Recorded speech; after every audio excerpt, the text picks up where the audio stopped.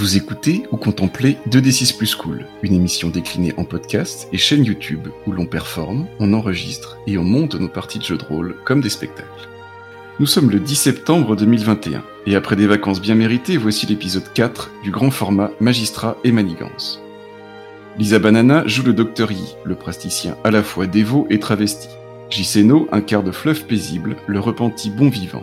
Et Volsung campe Chu Changmin, le Fangshi mélancolique. Accessoirement, tous trois peuvent être amenés à endosser le rôle du juge Jiang lui-même, quand ce n'est pas votre serviteur Lamson qui s'en charge en tant que maître du jeu. Dans l'épisode précédent, Clarté Compatissante, qui dirige le temple taoïste de Guanyin, avoue au Dr Yi que les 8 moines bouddhistes, rossés par ces moniales taoïstes, n'étaient pas directement à l'origine de l'agression des 2 femmes. Cette agression a été commise 2 jours plus tôt par 2 moines du même monastère des 8 pétales de lotus où trône le Bouddha. Le Dr Yi, qui a elle-même un grief contre les moines bouddhistes, promet sa protection à Clarté Compatissante, un engagement qui lui vaut les remontrances quasi paternelles du juge. Le juge envoie des crieurs faire un appel à témoignage pour retrouver les femmes agressées. Pendant ce temps, Fluff paisible s'en va cueillir chez lui l'ancien médecin du tribunal, Qin Bei, qui l'accuse d'avoir causé la fausse couche de Lune d'Argent. Qin Shimmu, l'apothicaire qui se révèle être l'épouse du médecin menteur, surgit sur ses entrefaits et Fluff paisible les mène tous deux au tribunal. Devant le juge, Qin Bei avoue avoir faussement attesté de la grossesse pour permettre à la prostituée de s'extraire de sa condition, mais il n'est pas responsable de la fausse couche. De son côté, Xu Changmin confronte Lin Bin, qui lui ouvre les portes de son cellier où le cadavre de sa première épouse est toujours pendu. Sans comprendre la gravité de ses actes, le chef de la guilde des marchands demande au Fangshi d'organiser sous peu une cérémonie d'inhumation qui lèvera enfin la malédiction qui frappe sa maison. Choqué, Shu se confie à Fluff paisible, mais l'esprit de Jia Shilong qui le hante en profite pour prendre son contrôle et souligner douloureusement les sentiments équivoques entre les 2 assistants. Honteux, Shu s'enfuit et ses pas le mènent à la propriété de Lin Bin, où un moine bouddhiste est en train de pénétrer pour menacer Rouge Phénix. Rendu fou de violence par ses démons intérieurs, le frêle Fangshi parvient à arrêter le moine et le martèle de ses poings avant de s'enfuir de nouveau dans la nuit. Pendant ce temps, Lin Perledo, réfugiée au tribunal, identifie la voilette bleue de l'empoisonneuse et la voilette rose de la dame agressée comme appartenant respectivement à Promesse d'Aurore et à Rouge Phénix, les épouses de Lin Bin. En échange, le Dr Yi révèle à Perledo les crimes commis par son mari. Perledo demande alors au docteur de la conduire au petit matin au temple de Guanyin, qui l'aidera à quitter ce mari violent. Enfin, Fluff paisible entraîne le Dr Yi dans une nuit de débauche dans le quartier des Fleurs. Débauche à laquelle le docteur travesti s'avère bien peu réceptif. Notre 4e épisode s'ouvre au petit matin à la suite de cette nuit mémorable. Bon visionnage ou bonne écoute. Et oubliez pas le débrief, il est plein de good vibes. Et en plus, on parle de l'avenir de la chaîne. Tout à fait. Dans quel état est-ce que le Dr Yi a laissé Fluff paisible hier soir ? Ivre. Tu confirmes, frère juré ? Je l'ai laissé ivre entre 2 jeunes femmes qui travaillaient probablement au bar où nous avions terminé la soirée. Et j'ai pris congé avec un grand sourire et la tête un peu, comment dire ? Lourde. Un peu lourde, oui. Je confirme, mais je pense que effectivement j'ai eu le temps de passer quelques moments assez agréables, du moins le temps qu'a duré la fin de ma paye, de ma dernière paye. Donc je me réveille avec une sacrée gueule de bois, ouais. Est-ce qu'on laisse planer le doute encore sur où Shu va se réveiller ? Ça me va. Ok. Je sortirai comme un diable de ma boîte lorsque le moment sera venu.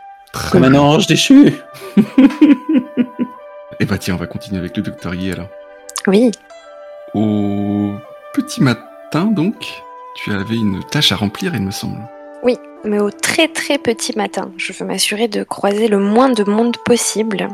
Je me rends en Dr Yi au tribunal pour aller chercher Lin Perledo et la conduire au temple de Guanyin.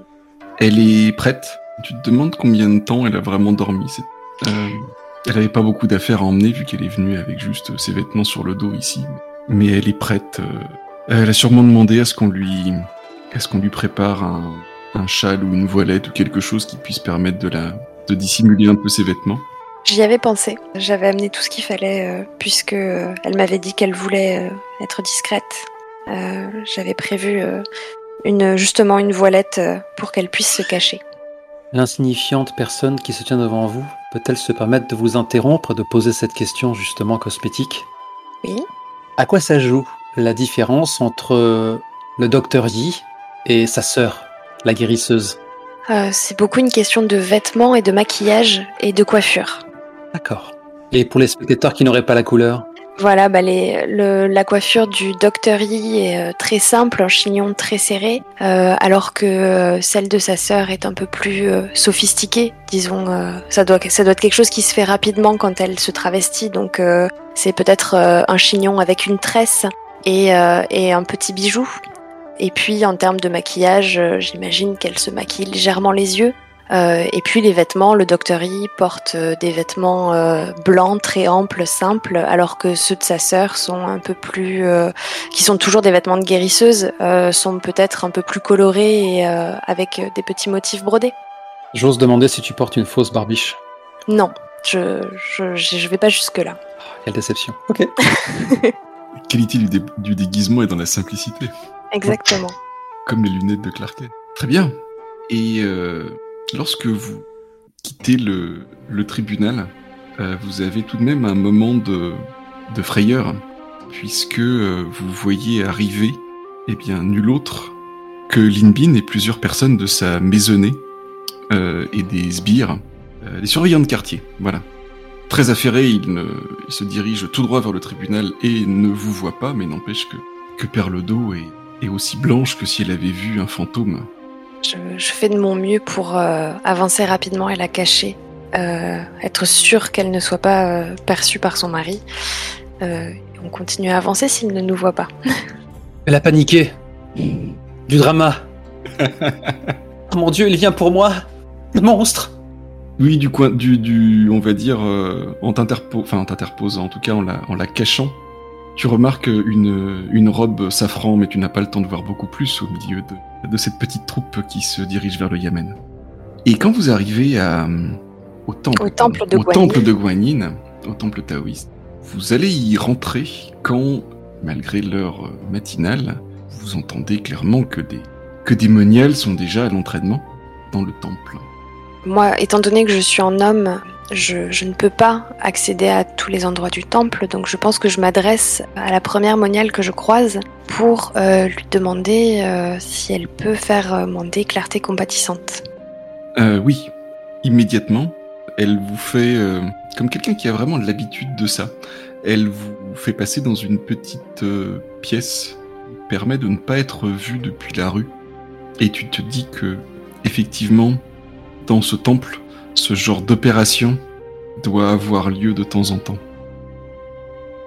Je pense que je saisis tout de suite ce qui se joue ici et je tente de rassurer Perledo en lui disant que je pense qu'ici elle sera non seulement très bien traitée, mais également pourra prendre le temps de se poser et de prendre une décision quant à sa situation sans pression. Clarté compatissante arrive assez rapidement.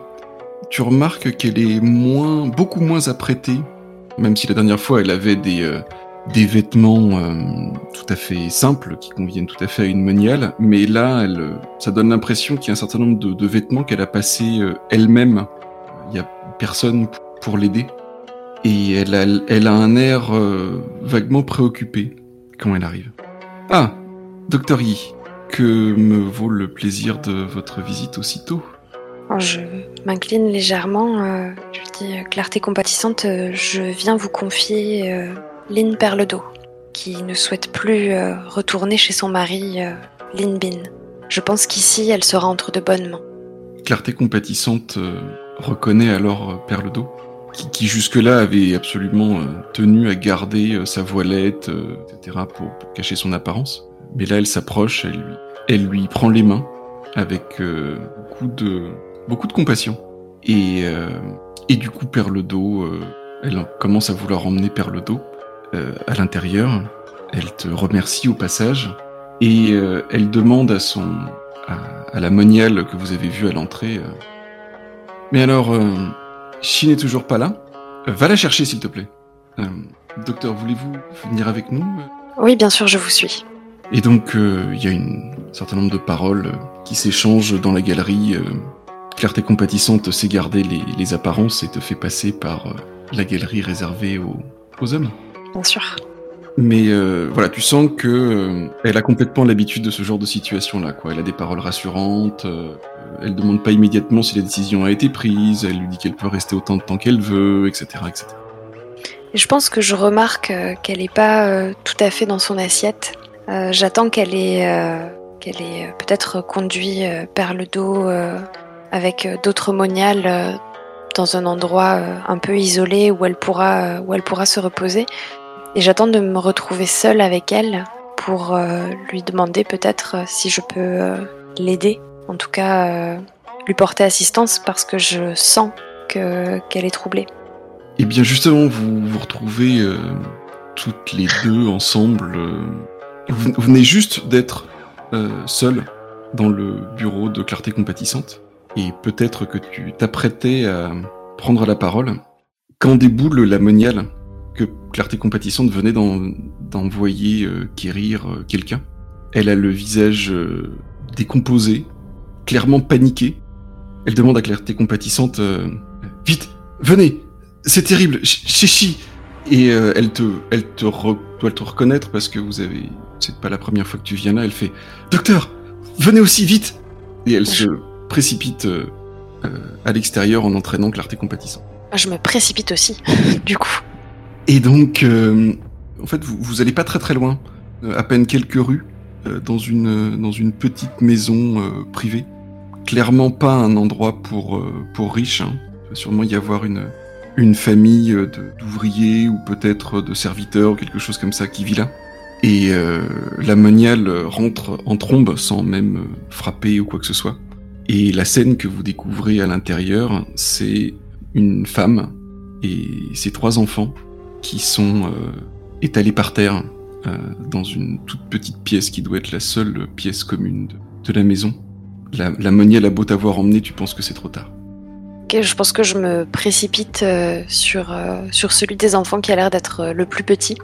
Et est-ce que tu penses que je peux lancer une procédure prodiguer des soins ? Tu peux essayer, oui. Je peux essayer. Bon. Voilà une procédure peu commune. N'hésitez pas à la lire à l'antenne. Maître de votre art, vous êtes capable de guérir même les pires maux et de sauver des hommes aux portes de la mort, PJ comme PNJ. L'hexagramme. L'assistant diminue une condition physique ou mentale d'un cran. L'assistant recueille les confidences du patient qui peuvent constituer une piste. L'assistant obtient la confiance durable du patient et peut en faire un contact. L'assistant doit régulièrement s'occuper du patient durant une période donnée. L'assistant tombe malade par contagion ou se blesse. Il subit une condition physique. Et l'état du patient se dégrade. Il subit une condition ou aggrave celle qui l'affecte déjà. Donc mon premier est père. Mon deuxième est père également. Et mon troisième est père également. Et bien, tu as tous les choix. Bah écoute, du coup, je vais voir si cette famille peut être sauvée. Et donc diminuer leurs conditions physiques au moins d'un cran. Est-ce que je peux faire quelque chose pour eux ? Tu vas pouvoir faire quelque chose pour le plus petit, celui vers lequel tu t'es précipité, qui avait vomi une grande partie de ce qu'il avait avalé. Et c'est sûrement ça qui va le sauver, en plus de tes soins. Très bien, mais je pense que je prépare tout de suite un genre d'infusion de plantes pour le raviver, entre guillemets. Et je vais essayer de comprendre quel est le mal qui a bien pu les affecter. Pourquoi est-ce qu'ils sont là, étalés au sol, sans explication ? Tu comprends entre ce que le gamin est capable de te dire et sur ce qui reste sur la table du repas, qui venaient tous de petit déjeuner aux aurores, et que leur mère avait ramené une confiture du temple de Guanyin, ce sur quoi Clarté compatissante... Donc elle est pas du tout en état de grommeler ou de récriminer ou quoi que ce soit, mais elle fait juste remarquer que c'est quelque chose qu'elle a dû voler aux cuisines. Ce n'est pas grave, mais elle aurait pu me demander. Mais en tout cas, c'est l'élément le plus bizarre qui s'y trouve. Il reste plus grand chose dans le pot, ils ont dû tout descendre. Holy shit, on a tenté d'assassiner les Monial ? Peut-être. En tout cas, c'est un peu l'intuition qui me vient.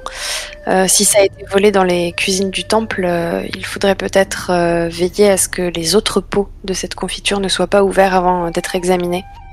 Et je prends le pot en question en me disant que je vais l'amener chez une apothicaire qui connaît très bien un des assistants du tribunal et qui acceptera de faire une analyse pour nous. En tout cas, de voir si elle peut comprendre pourquoi est-ce que cette confiture pourrait avoir rendu cette famille malade au point qu'ils en trépassent. Les bouddhistes, nos suspects providentiels, ils les recrutent où ? Ils sont incontrôlables. Ça, je te le fais pas dire. Et évidemment, je présente mes condoléances parce que cette famille a été en partie décimée à cause d'un empoisonnement et ça doit beaucoup affecter Clarté Compatissante. Oui, Clarté Compatissante est clairement extrêmement touchée. Elle est dévastée par la nouvelle. Elle se tordait les mains en te voyant essayer d'agir sur ce qu'elle pouvait. D'ailleurs, la plus petite, celle que tu as sauvée, elle jure immédiatement sur tous les enseignements du Tao qu'elle pourvoira à son éducation et qu'elle sera une mère pour elle. Oui, clairement, c'est cette colère tendre en fait qui est dirigée envers celle qui devait être plus ou moins sa servante, Chi. Mais pourquoi est-ce que elle pose des questions, tu vois, elle fait mais pourquoi est-ce que t'as eu besoin de faire ça ? Pourquoi est-ce que t'as voulu Je lui pose une main sur l'épaule. Je lui dis, vous savez, si elle vous l'avait demandé, vous lui auriez probablement donné cette confiture. Et vous vous sentiriez d'autant plus coupable et responsable de cette situation alors que vous n'en saviez rien. Honorez sa mémoire, mais ne lui reprochez pas d'avoir volé dans les cuisines. Elle l'a payé de sa vie. Vous tirerez cette affaire au clair, n'est-ce pas ? Je vous donne ma parole. Je vais aller au tribunal rapporter ces faits. Et je compte sur vous pour prendre soin de cet enfant, bien sûr, et prendre soin de Perledo également. Et je reviendrai vous voir, moi ou ma sœur. Vous pensez que ça a un lien avec ta toute première visite ? Maybe. Quand tu as rencontré cette personne richement vêtue, et où notre maître de cérémonie bien-aimé a fait plusieurs clins d'œil virtuels, très appuyés. Peut-être. On arrête ici ? Ça me va. On voudrait savoir d'où viennent les confitures, tout ça quoi. L'enquête lambda. Exactement. Et au pire, on va taper sur Queen Bey dans le doute. On ne sait pas pourquoi, lui le sait sans doute. Le pauvre. Si ce n'est lui, c'est donc son frère. Il faut toujours taper sur les mêmes, sinon ça fait plus mécontent. Et du coup, fleuve paisible, quand tu te réveilles, où te trouves-tu ? Eh bien, il se trouve que, pour des raisons dont il ne se souvient pas forcément, il se réveille dans la maison, enfin dans l'échoppe de l'apothicaire, avec un gros mal de tête, sans aucune connaissance relative à comment il est entré. Je pense qu'il a du fard à joues d'une origine inconnue sur le visage, et qu'il doit être bien... je pense qu'il a très mal à la tête. Voilà. Mmh. L'apothicaire est-elle visible ? Et je pense c'est elle qui va me réveiller, sans doute. Sans ménagement, peut-être ? Mon mari pourrait rentrer à tout instant.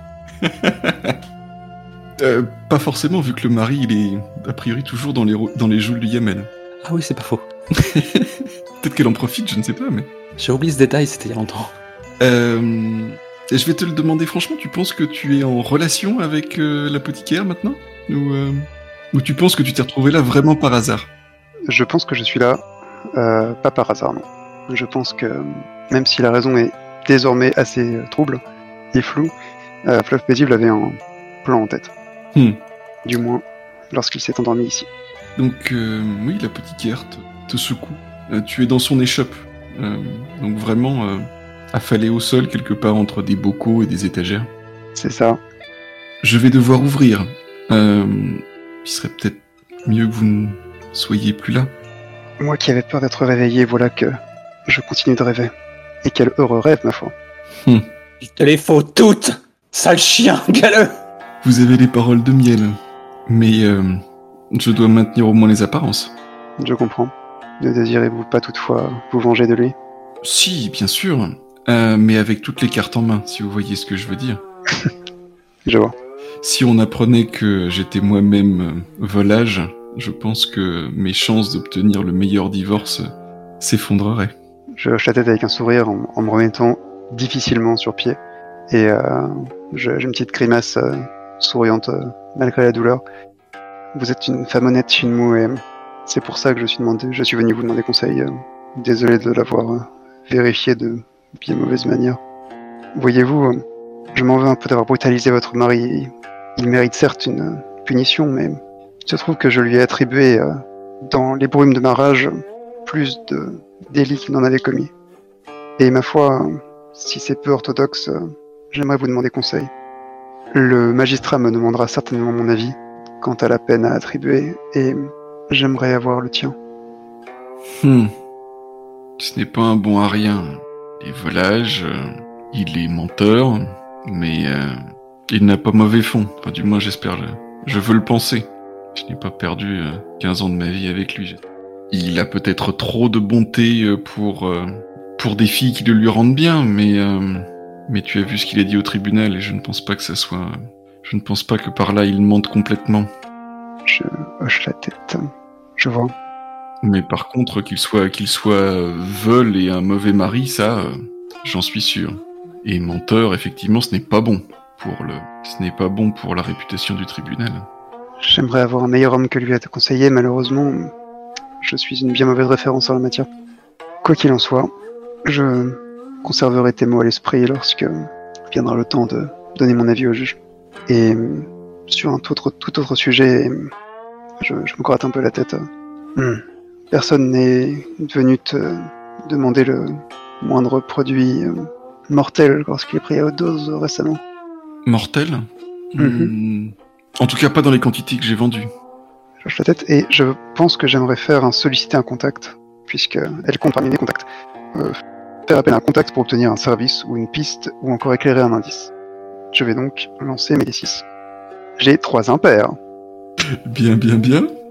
Alors toi, c'est clair que quand tu vas quitter le bâtiment, on va te griller et les gens vont conclure tout de suite où tu as passé la nuit. Ne donne pas de mauvaises idées au MJ, s'il te plaît. Bon, techniquement, il n'y a pas ça dans l'hexagramme. C'était une idée qui était déjà dès le départ, quoi. C'est d'en convaincre qu'il y a l'entretien est éprouvant ou prend un tour scandaleux. Mais c'est pas... Ouf. L'hexagramme nous interdit cette solution-là ? Non, pas complètement. Non, regarde. Ne pas entraîner cette charmante apothicaire dans ma débauche. Un danger flotte sur la rencontre, il me semble que c'est pas mal, ça, déjà. Enfin, ça peut tout à fait correspondre à la même fiction, en fait. C'est vrai. Les mots doux n'ont plus aucune valeur, de toute manière. Tu en abreuves tout un chacun.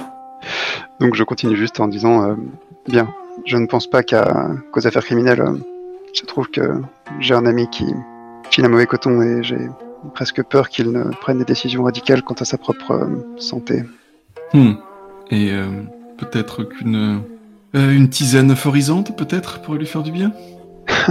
Je pense qu'il est au-delà de ce genre d'artifice, mais ma foi, donne toujours, cela pourrait être un début. J'espère le raisonner avec de meilleurs arguments, mais merci. Néanmoins, si effectivement tu as l'oreille du magistrat, peut-être un travail d'intérêt général pour que mon mari puisse justifier, prouver qu'il disait vrai finalement, même si c'est a posteriori. C'est une excellente idée, et je pense que ses préparations et ses talents seraient d'un excellent effet chez les plus pauvres, je pense, notamment aux jeunes filles des débits de boissons et autres plaisirs. Tu as une excellente idée, j'en toucherai 2 mots au magistrat. J'y pense. Ce n'est pas en quantité suffisante pour constituer un poison, mais on m'a acheté il y a peu un bulbe de digital. Tiens donc. Il faudrait en cultiver un certain nombre pour parvenir à faire un poison, mais... Qui t'a fait ce curieux achat ? Un larbin, un serviteur. Je ne savais pas exactement d'où il venait. Mais en tout cas de quelqu'un qui a les moyens. Je vois. Je lui demande de me décrire sommairement le bulbe digital pour pouvoir le reconnaître à l'avenir. Elle doit en avoir un quelque part qu'elle peut te montrer en tout cas, et elle te montre un certain nombre de détails qui le distinguent absolument d'un certain nombre d'autres plantes que tu oublies tout aussi vite. Ok. Mais en tout cas, maintenant, quand tu en verras un, tu auras un doute, au minimum. C'est ça. Et je pense que cet indice remet un peu Fleuve paisible sur la voie du devoir et le rend dans un peu d'énergie. Et il se remet complètement debout, se fait un peu craquer les cervicales. Bien, je vais devoir partir avant de t'entraîner dans mon déshonneur de la veille. Alors, je pense que les voisins sont déjà au courant, t'as fait beaucoup de bruit. Oh, il grimace. Une vraie grimace de douleur. Je suis sincèrement désolé, j'essaierai de... Oh, je ne sais pas si le salut peut venir de moi en la matière, je suis incorrigible. Mais je te promets de ne pas recommencer. Eh bien, sors par l'autre côté, par chez mon mari, au minimum. C'est le moins que je puisse faire, en effet. Je pense que le moment est mal choisi, mais je suis heureux de te compter parmi mes amis. Allez, file. Et je m'exécute. Je tiens à saluer ce joli player skill de frère Juret. Obtenir une info sur un fait que son personnage ignore sous couvert de se soucier du bien-être de votre serviteur. C'était finement joué, n'est-ce pas? Ça nous ferait gagner du temps. Ce n'était pas exactement mon intention, mais après coup, je me suis dit que c'était parfait. Donc, je m'applaudis rétrospectivement. Joli. C'était admirable. Merci. Eh bien, où se trouve Chou? Chou, comme j'aime traîner mes persos dans la boue, et ensuite je les enfonce de la semelle. Oh, je pense qu'en fait, il a erré comme le diable en peine qu'il est, jusqu'à des heures indues, jusqu'aux premières lueurs de l'aube.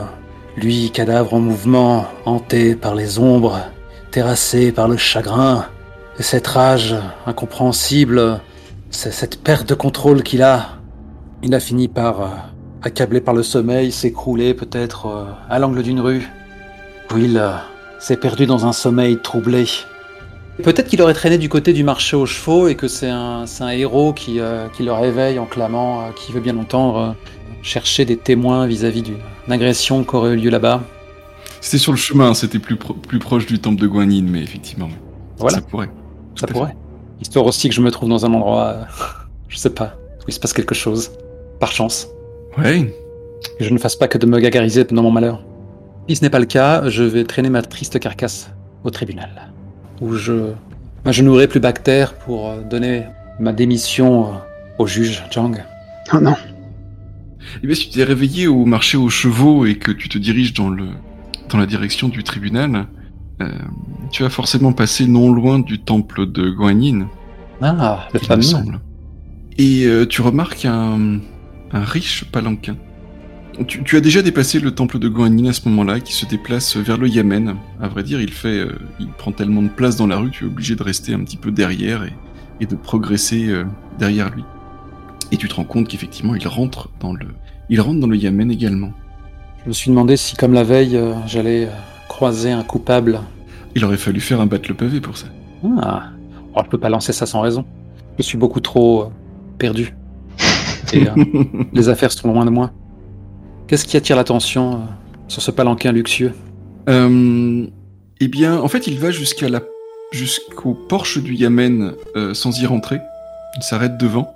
Et il y a on va dire un page, si ça doit pas être le terme en chinois ancien, qui rentre dans la cour du Yamen pour délivrer un message au magistrat. Du coup, qu'est-ce que tu veux faire, toi? C'est voir le magistrat immédiatement? Ou Je vais quand même observer un peu les allées et venues, parce que ça n'arrive peut-être pas tous les jours. J'ai envie de croiser le moins de personnes possible, quoi. J'ai envie de fuir cette vie. En attendant mon heure, je vais peut-être avoir, comme par hasard, un aperçu sur l'occupant de ce mystérieux palanquin. Bien sûr.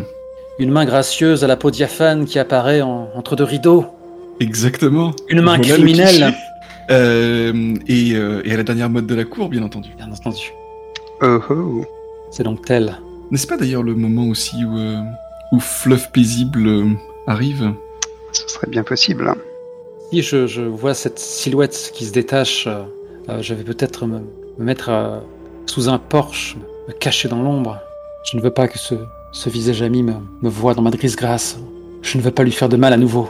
Je ne pourrais pas supporter son regard. Alors que Fluff Paisible arrive au Yamen et veut passer le porche, il remarque bien entendu ce palanquin avec ce page qui revient en courant de l'intérieur du Yamen pour y glisser un mot à travers ces rideaux qui s'écartent légèrement pour lui faire face. Et Fluff Paisible a également droit à cette vision enchanteresse d'une grande dame de la cour. Je pense que je la regarde avec attention et une attention un peu fascinée. Et puis, comme venant gâcher cet instant, sortant à grands pas du Yamen et suivi de certaines personnes de sa maisonnée, s'avance Lin Bin, alors que le palanquin glisse en dehors du champ. Si vous ne faites rien de particulier, il vous dépasse et retourne dans la direction de sa demeure. Et les cieux ne jugent pas cet homme. Je serai son bourreau. Et je m'élance vers lui avec une lame bandit. Non. Mais peut-être que je me suis vu courir et planter une lame dans le cœur de cet homme, comme je l'ai fait jadis, dans le cœur de la Fangchi que j'ai remplacé. L'amour de Fluff Paisible. J'ai une main plaquée sur ma poitrine. Je me suis adossé au mur comme si je voulais disparaître. Et je pense que l'espace d'un instant, je me suis vraiment vu mettre à mort cet homme. Tu l'aurais fait si bien. Pourquoi hésiter ? Tu es si pusillanime parfois. C'est ce qui te rend mignon d'un autre côté. Et j'arrive même plus à conspuer cet homme qui me hante et je me contente de prendre mon crâne entre mes mains et de pousser un léger gémissement, plaintif, avant de me recroqueviller sur le sol. Mais tonton, Ça va sûrement le rendre visible. Ou audible. Quoi qu'il en soit, si effectivement je l'entends, oui, je vais même m'approcher avec une expression extrêmement, craintive, ouais, j'ai vraiment comme un animal que j'aurais peur d'effaroucher. Et je tente un sourire assez peu convaincant. Tu vas bien ? Depuis Jean-Daniel Demont, je n'avais plus été aussi pathétique. Seuls les connaisseurs comprendront la référence. À cette question un peu mondaine, tu tiens juste lentement le visage de Shu Chengming qui se redresse. Il a vraiment un regard fou et les larmes qui coulent. Et peut-être qu'il lâche entre ses dents empêche-moi de le tuer. Ah, tu en es là donc. Ne t'inquiète pas. Je me souviens de mes serments et à soi dire ne change rien à mes yeux. Je te protégerai et je protégerai les autres de celui qui t'habite. Et qui te protégera toi ? Ouais, tu sais, un homme exilé n'est qu'un homme en sursis. Chaque nouvelle journée qui s'offre est déjà un cadeau. Je ne pourrais le supporter. Laisse-moi à la bonne garde du destin. Il ne m'a jamais fait défaut. Je ne puis servir le tribunal dans ces conditions. Je dois m'exiler là où je ne ferai de mal à personne. Crois en ma bonne expérience. Les méfaits outre péché nous suivent où que nous allions. Ce n'est pas dans l'exil que tu trouveras la paix. Il faudra apaiser tes démons ici. Je t'assure qu'il y a le pire destin. Et crois-moi, je me sentirai chanceux que tu restes. Il se contente de baisser la tête et n'ose pas avouer que peut-être cette mort qu'il craint, cette confrontation permanente avec Jia Shirong est peut-être la seule solution qui lui reste. Petite ellipse ? Ça marche. Ouais, si vous voulez. Revenons à l'affaire. Donc, Lin Bin et cette dame de la cour ont tous deux interagi avec notre bien-aimé juge. Mais est-ce qu'on va rétro-pédaler et jouer la scène, puisqu'il nous arrive de l'incarner, ou est-ce qu'on va découvrir... non, si vous voulez, y a pas de problème, ouais. Qui veut jouer le juge ? Je sais plus où on en était. Moi, je vais pas commencer, mais c'était le tour de JC. Eh bien, j'accepte d'être jeté sous le bus. Eh bien, le gong a retenti tout petit matin, et un sbire t'a fait savoir, alors que peut-être tu étais encore en train de te préparer à ta journée, que c'était Lin Bin lui-même qui demandait audience. Ok, donc je pense que le magistrat est juste en train de repasser en vue le dossier de Su Chengming, comme si voilà, il y avait une forme de prescience, comme s'il sentait que son assistant était troublé, mais voilà, effectivement, il hoche la tête comme si de rien n'était, avec une légèreté parfaitement feinte et protocolaire, et donc suit le sbire. Lin Bin est là, prosterné suivant la coutume et suivant les convenances. Peut-être qu'il ne se prosterne pas tout à fait assez, mais peut-être que son rang lui permet. En tout cas, il a les formules consacrées, avec peut-être un petit ton d'énervement dans la voix tout de même. La misérable personne qui se tient devant vous a été dérangée en pleine nuit par les agissements de 2 intrus dans sa demeure. Un intrus que nous avons réussi à attraper et que j'ai confié au surveillant de quartier. Effectivement, derrière lui se tient, tenu en joue par les sbires, l'un des 8 moines que le magistrat avait interrogé la veille, certains brindilles. Ok. Et l'autre, d'après ce que j'ai cru comprendre, était un prêtre taoïste. L'humble personne qui se tient devant vous, la misérable personne qui se tient devant vous, a eu la visite de nombreuses fois hier d'assistants de votre Excellence. Il est bien dommage que cette protection ne s'étende pas aux heures nocturnes. Le juge Zhang a un petit sourire extrêmement compatissant et poli. Seul quelqu'un d'extrêmement, au sens extrêmement affûté, pourrait y voir la moquerie. Et il hoche la tête avec déférence. Effectivement, vous êtes visité par bien des intrus nocturnes, mon cher Lin Bin, et il serait bon que vous retrouviez la paix, comme tous au district en effet. Je vais interroger ces hommes sans plus attendre. Vais-je chercher les poussettes? Non, ce ne sera pas nécessaire. Il est pas là. Je sais. J'avais dit que je la ferais. 15 bières à parler. Quoi qu'il en soit, le magistrat a quand même un regard un coup d'œil un peu perçant pour Lin Bin. Il lui dit: comment va votre sommeil, Lin Bin? Je pense qu'il serait bien meilleur je pense que vous avez été mis au courant, que votre Excellence a été mise au courant. Si une cérémonie discrète pouvait se tenir par exemple dans ma résidence de campagne. Je crois que la chose est prévue en effet. Mais je laisserai aux spécialistes le loisir de choisir l'endroit. Après tout, ce n'est pas à vous ou à moi de déterminer ce genre de détails, n'est-ce pas? Il faut le laisser aux gens qui ont l'autorité en la matière. Et je crains que vous ne soyez pas la meilleure personne pour en juger, avec tout le respect que je vous dois. Néanmoins, pour la paix du district et les bons rapports entre le Yamen et la guilde des marchands, une certaine discrétion serait de mise, n'est-ce pas? Voyez-vous, j'y ai beaucoup réfléchi. Et se trouve que les concessions offertes par le Yamen au fil des années n'est pas forcément entièrement joué en faveur du district. Aussi, pour cette affaire et seulement pour cette affaire, j'estime que pour le salut des âmes de tous les concernés, il serait bon de laisser le choix aux gens de religion. Le délicieux goût de la justice. Voilà. Nous devons tous faire des concessions face à la justice divine, n'est-ce pas? Grand comme petit. Soit, votre Excellence. Je ne doute pas que votre assistant fasse pour le mieux. Néanmoins, mon épouse, qui a été cette nuit agressée par ce malotru jusque dans sa chambre, m'a fait une description assez étonnante de cette autre personne qui est venue, elle aussi, jusque dans sa chambre, certes pour rosser le malotru, mais il semblait ressembler étrangement d'ailleurs à votre assistant aux nombreux talismans. Le magistrat, qui avait évidemment déjà compris, plisse les yeux et avec un sourire toujours aussi poli dit oui, en repensant aux détails de l'affaire, cela m'interpelle. Comment cet homme a-t-il pu se glisser jusqu'à la résidence de votre femme? En tant que chef de maison, vous êtes responsable de la sécurité de votre demeure, n'est-ce pas? Je le suis, j'ai des gens, mais je n'ai pas une armée à mon service. J'ai des murs, protègent mes biens et les miens. Avez-vous interrogé votre épouse quant à la présence de cet homme? J'imagine qu'elle était aussi surprise que vous. Elle m'a dit qu'elle viendrait dès ce matin vous porter son témoignage. Néanmoins, j'ai trouvé plus convenant qu'elle vienne un peu plus tard, déjà pour son sommeil et sa tranquillité, et puis pour ne pas être en présence de cet intrus.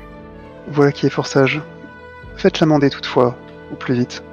On va envoyer un de vos hommes pour le faire, bien sûr. Voyez-vous, je pense qu'il serait particulièrement intéressant d'avoir son avis plus tôt que tard. Et quant à vous, je vous enjoins à aller vous reposer sans plus tarder. Si les affres de la criminalité s'ajoutent aux affres de la conscience, vous n'allez pas trouver le sommeil avant longtemps. Je remercie votre Excellence pour ces sages paroles. Si c'est un congé que votre Excellence demande, je le prendrai bien volontiers. Je vais de ce pas prévenir mon épouse pour qu'elle vous rejoigne. Parfait. Et l'audience à peine terminée, un page arrive. Ou plus exactement, il était déjà là dans la salle d'audience, mais ne s'est approché de toi qu'une fois l'audience levée. Ok. Ma maîtresse, la poétesse Ju Yuri, vous prie de vouloir accepter une invitation pour ce soir, votre Excellence. Voilà qui est une charmante attention. Vous n'êtes pas sans savoir que ma maîtresse réside pour l'instant dans sa maison de campagne dans votre district et elle n'a pas encore eu l'honneur de votre visite. Il est vrai que les problèmes de la ville m'ont amené à négliger la campagne du district. Vous pouvez lui dire que, sauf affaire pressante, j'y serai, avec grand plaisir. Bien. Plusieurs autres notables du district sont invités et nous espérons une soirée pleine de poésie et de textes anciens. Nul ne pourra dire que le Yamen a une mauvaise relation avec ses notables et ses artistes. Je me fais une joie de m'y rendre. Je porte ce message avec empressement à ma maîtresse. Fort bien. Il me semble avoir lu dans le chat privé qu'une certaine Lisa Banana aurait déclaré que le juge Zhang tire à balles réelles. Et j'approuve, cette joute était un délice. Et je suis très surpris qu'il n'y ait aucun move pour ça, quoi. Il y a d'autres jeux qui l'auraient motorisé. Hein. Attends, il n'y a pas besoin qu'il y ait des moves pour ça, en fait. À chaque fois qu'on a incarné le juge, on a été complètement explosif. J'avoue, les moves aident à provoquer ce genre de situation que le talent de notre table génère continuellement, n'est-ce pas ? Mais plus sérieusement, oui, je me serais dit que d'autres PBTA auraient aimé m'autoriser la chose. Ah non, mais quand tu contrôles Colombo ou Sherlock Holmes et autres, tu te fais juste plaisir à être badass. En tout cas, Brindy est au pied du magistrat. Il a d'ailleurs aussi son moulin à prière, encore plus de nions dans la figure et on sait très bien qu'est-ce que... Effectivement. J'y ai mis tout mon poids. Allez, 8 vertus cardinales du bouddhisme y sont passées. Donc. Et il n'a même pas explosé, au bout du compte. L'attaque des vieux vertus cardinales. Eh bien, présentez-vous comme c'est l'usage, mon brave. La misérable personne qui se tient devant vous se nomme Brindy, moine du monastère des 8 pétales où trône le Bouddha. Je vois que votre état ne vous permettra peut-être pas de parler longtemps, alors venons-en au fait. Que faisiez-vous dans la chambre de cette jeune femme mariée hier ? Le silence est mutique. Pire ! Je suis embarrassé, car si je vous force à parler, il se peut que vous vous trouviez vite devant une autre forme de justice, et je doute que la réincarnation vous soit très favorable. J'ai eu une vision, il fallait que je la prévienne, pour le salut de son âme. Une vision, et il fallait que vous la préveniez pour le salut de son âme, dites-moi en plus. Le juge pose son menton sur son poing pensif. Il se tait, regarde intensément les dalles au sol et ne dit absolument rien. Je suis profondément embarrassé. Voyez-vous, j'ai en charge la paix de ce district et je crois savoir, même si je suis loin d'être un spécialiste, que la paix des âmes est quelque chose que vous avez à cœur. Si je dois interroger vos proches et commencer à fouiller dans les affaires de vos frères, ma foi, je crains que j'atteigne l'objectif inverse et cela serait profondément désagréable pour de nombreuses personnes. J'ai peine à croire que vous ne vouliez pas épargner cela à tous ceux qui vous sont chers. Il fait juste un geste de la main pour essuyer pour gratter peut-être même un peu de sang séché qui lui a coulé le long du menton. Puis il reprend son attitude mutique. Est-ce que c'est pas le moment où peut-être Fluff paisible, peut-être Shu Changming arrive dans la salle d'audience. Linbin a quitté les lieux, donc peut-être qu'il n'y a plus que le moine. Et alors que je suis passé par une porte cochère, on me voit m'appuyer sur le battant comme ça, et les échos de la salle d'audience parviennent à l'insignifiante personne que je suis. Et peut-être que j'entends le mot vision, et étrangement, je reconnais ce timbre de voix. Je repense à ce sinistre pêcheur, et petit à petit, sans vraiment que je m'en rende compte, mes pas me rapprochent de cette pièce. Et je pense qu'à ce moment-là, je perds toute contenance, puisque bon, comme on l'a déjà vu avec la scène dans la cour, l'injustice fait bouillir mon sang. Et donc, je m'élance, j'apparais dans la lumière et je m'exclame « Quelle pudeur! Tu semblais bien plus déterminé la veille, quand ta langue perfide a menacé cette femme. » Et ainsi, je me nomme en tant que criminel qui a rossé cet homme. Votre cas viendra en son temps, mon cher assistant. Je n'ai pas dit ça à haute voix, hein, là c'était plus une façon de... Ok. Mais du coup, comment réagit le juge à cette intrusion ? Le juge regarde dessous et je pense que les spectateurs ont une voix pleinement, même si c'est invisible pour l'assistance, une forme de grand soulagement de le voir en vie et de le voir revenir dans le giron de la justice. Et quoi qu'il en soit, il garde son masque inflexible et lorsqu'il toise à nouveau Brindille, il y a vraiment une théâtralité, une solennité vraiment tranchante comme un poignard, parce que ses yeux se plongent dans ceux du moine. Je ne connais pas bien votre foi, moine, mais je crains que vos nombreux mensonges vous coûtent bien des années dans votre quête du nirvana. Et je dois avouer que si vous ne vous repentez pas, sous peu, j'aurai peu de scrupules à croiser votre route lorsque vous serez un simple cloporte dans votre prochaine vie. Brindille s'est tourné vers Shu Xiangming quand il est rentré et a déclamé sa phrase. Je fais quelques pas de plus théâtral. Si tu ne t'acquittes pas de la vérité, peut-être qu'un de tes frères aura moins de scrupules. Il est toujours vêtu de son éternel Chanpao qui a perdu de sa propreté immaculée. Et bon, il est toujours blafard, en sueur. Et il a le poing serré où on distingue encore les hématomes de la veille. Il lève vers toi son visage. Tu méfiais des coups que tu lui as portés. Mais tu croises un regard de défi, pas vraiment d'une résignation, mais en tout cas d'une personne qui sait que ce n'est pas son heure, mais que, un peu comme une bête acculée, mais qui garde ses forces pour plus tard.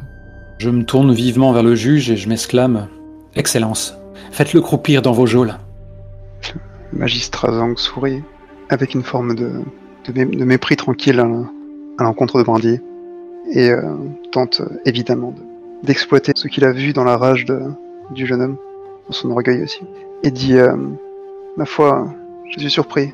Êtes-vous bien sûr que c'est l'homme que vous avez vu devant vous hier soir On dit pourtant que ce sont de grands guerriers. Vous me surprenez, vous, un simple homme lettré de religion. J'imagine que les péchés de ces moines ont troublé jusqu'à leur art martial. Je m'avais pas pris par derrière. Lâche. Crache un glavio encore plein de sang au pied de Shu Xiangming. Je fais signe au sbire avec un soupir extrêmement las pour qu'il vienne le restreindre. Peut-être lui asséner un petit coup de trick pour cette offense au tribunal. Je ne sais pas. Oh, respect. Il le faut parfois. La scène est achevée, du coup, j'ai l'impression. Hein. Oui, moi j'ai l'impression qu'on arrive à une conclusion pour cette scène, ouais. Ça marche. Mais hélas, c'est sans compter Shu Xiangming, puisque si les sbires se jettent sur l'impudent Manu Militari pour le jeter à sa juste place, s'il y a un peu plus d'intimité dans la salle de tribunal, c'est désormais moi qui vais me jeter aux pieds du juge. Il rende son verdict.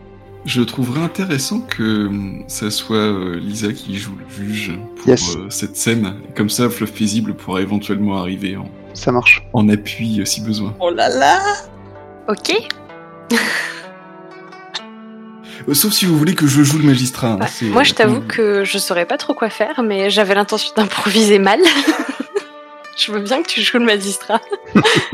Ouais, non, c'est vrai quand on est vraiment quelque part dans une opposition contre les PJ, c'est peut-être plus fertile que ça soit le MJ qui le fasse. Ça me va bien. Le magistrat fait évacuer la salle d'audience pour qu'effectivement vous soyez seul. Tu entends les pas de diverses personnes, les sbires, éventuellement quelques badauds et curieux qui passent autour de toi. Tu es jeté aux pieds du magistrat. Mon cher assistant, vos vieux démons vous reprennent ? Je pensais que la violence vous avait quitté maintenant que vous êtes libéré de votre condisciple. Et pourtant, je vous retrouve là, les poings encore ensanglantés, d'avoir rendu une justice expéditive. Peut-être était-elle nécessaire, et vous devrez me le prouver. Hélas, Excellence, peut-être qu'il n'a fait qu'attiser un feu qui a toujours été là. Je ne puis plus assurer ma fonction de Fangchi au service du Yanmen. Ma présence ne fait que rendre les enquêtes plus complexes. Que va-t-on dire en ville si vous usez les services d'un forcené ? D'un forcené qui fait singulièrement avancer les affaires. Qu'est-ce qui vous a mis dans cet état ? Et cette fois, c'est le Fangchi qui reste mutique. Cet homme est là de se trouver des excuses, de se justifier. Il se contente de baisser la tête et d'être encore plus prostré qu'il ne l'était. Qui est-ce qui a réveillé ces démons que vous avez en vous ? Déjà hier midi, je vous ai trouvé particulièrement éprouvé par les fantômes dans le passé de Maître Lin. Est-ce cela qui vous pèse ? Ma fonction n'a jamais été chose aisée. Mon talent, mon don est une malédiction. Pour que les âmes perdues trouvent le repos, je dois endosser la peau des meurtriers, penser comme eux, et ils laissent leurs traces en moi. Je n'en reste pas indemne. Certains ne m'ont jamais quitté. Et je pense qu'au moment où je lâche ça dans un souffle, je l'ai même pas marqué, le juge non plus, mais il y a la silhouette de Jiashirang qui se dessine dans les ombres. Ouh. Ouais, c'est chiant le drama, parce que bon, on a quand même une enquête à mener. Et... Non, c'est parfait, continue, moi je m'éclate là. Moi aussi. T'as un des PJ qui se sabote. Je vais créer un nouveau perso. Alors, avec les feuilles qui restent, je peux faire un travesti méticuleux, je crois. Non. Méticuleux et travesti, ce sont des tempéraments. Ça ne marchera pas. Pourquoi tu veux créer un nouveau perso ? Il est tellement parfait, Shu Chengming. On veut qu'il s'en sorte, tu vois. Maintenant qu'il est au fond, on veut le voir remonter la pente en s'arrachant les ongles, quoi. Alors, très sérieusement, très premier degré, j'ai beaucoup d'attachement pour le personnage, mais j'aime aussi les jeux qui osent des choses qu'on ne voit pas aux autres tables. Et le fait de perdre un premier rôle, comme certaines séries se l'autorisent, et qu'on intègre un nouveau personnage au débeauté, moi je suis pas totalement hostile à l'idée. Mais j'ai l'impression que le vote du public ne vaut pas dans ce sens. Mais c'est pour dire que moi, j'ai pas de scrupules. J'avoue, c'est classe. Bah, si tu veux la jouer façon joueur qui n'a pas de cœur, vas-y, hein. Je pleurerai plus tard. Oh. Chiche. Bah, faut rendre ça un peu crédible quand même. J'ai quand même 3 points de reine depuis le temps que je fais des conneries que j'ai accumulées pour pouvoir tenter de lancer mon move mise en scène mystique. Il est évident que si mon personnage part en coulisses sans l'avoir lancé, c'est un grand regret. Mais... je t'amène au temple confucianiste pour que tu puisses te reposer. Ok. Et donc, je pense que après un moment, on peut voir, plutôt on peut sentir une odeur assez douce et réconfortante embaumer les couloirs. Et puis, je pense qu'on voit Fleuve Paisible qui arrive avec une théière et 2 tasses, évidemment de la tisane ou du thé euphorisant, réconfortant. J'espère que je ne vous dérange pas, Excellence. Non, je pense que Chou, mon cher Chou... Mon petit Chou. Et tu veux que j'arrive à faire des phrases sans faire des pauses avec ça ? Sérieusement.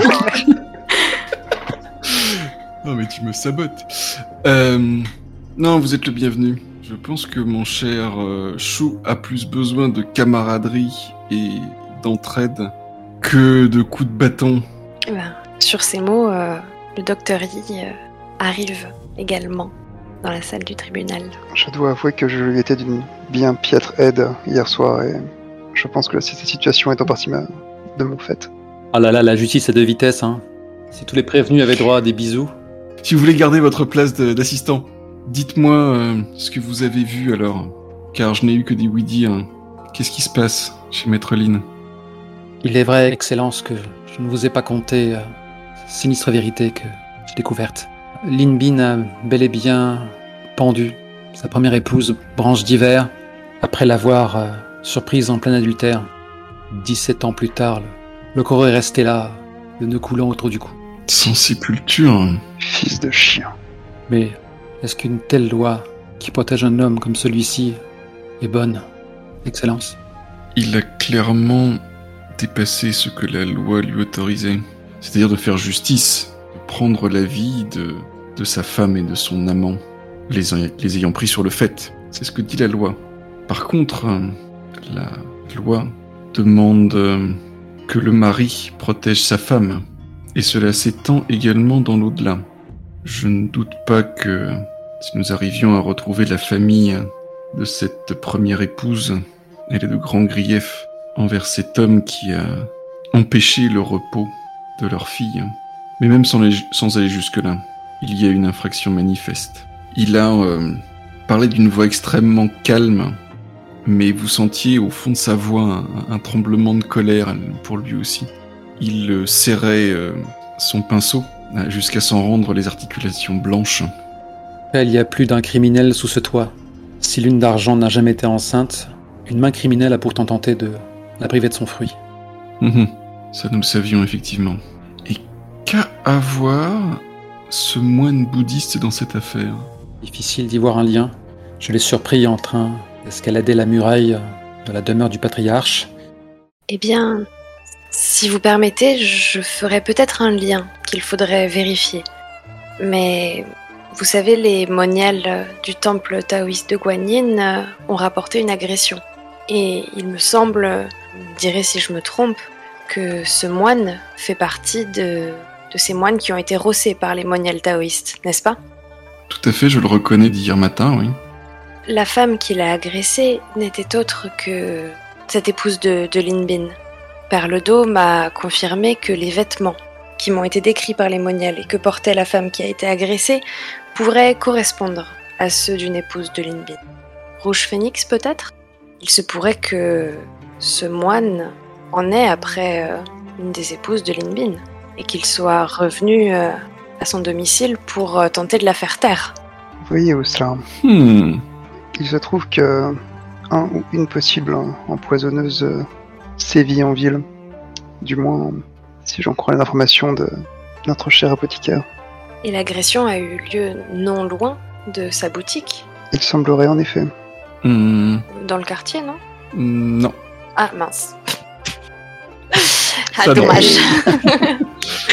Comment dire, la boutique de l'apothicaire se situe sur le marché en dehors des remparts. Ah, d'accord. Alors que le temple de Guanyin est en ville un peu à l'est du Yamen. Ah, mais l'agression a eu lieu devant le temple? Juste à côté du temple. D'accord.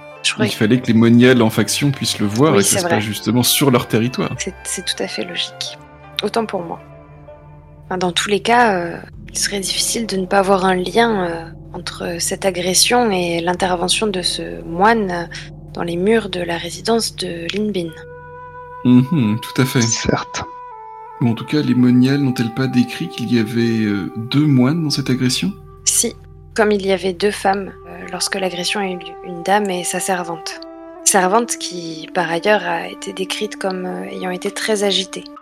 Et dites-moi, compagnon, il fut un temps où j'incarnais le juge Zhang et que je recevais donc cette fameuse confrérie, et il me semble qu'il y a eu un jeu de regard entre 2 moines, l'un vraisemblablement brindille, intimant à l'autre de fermer sa large gueule.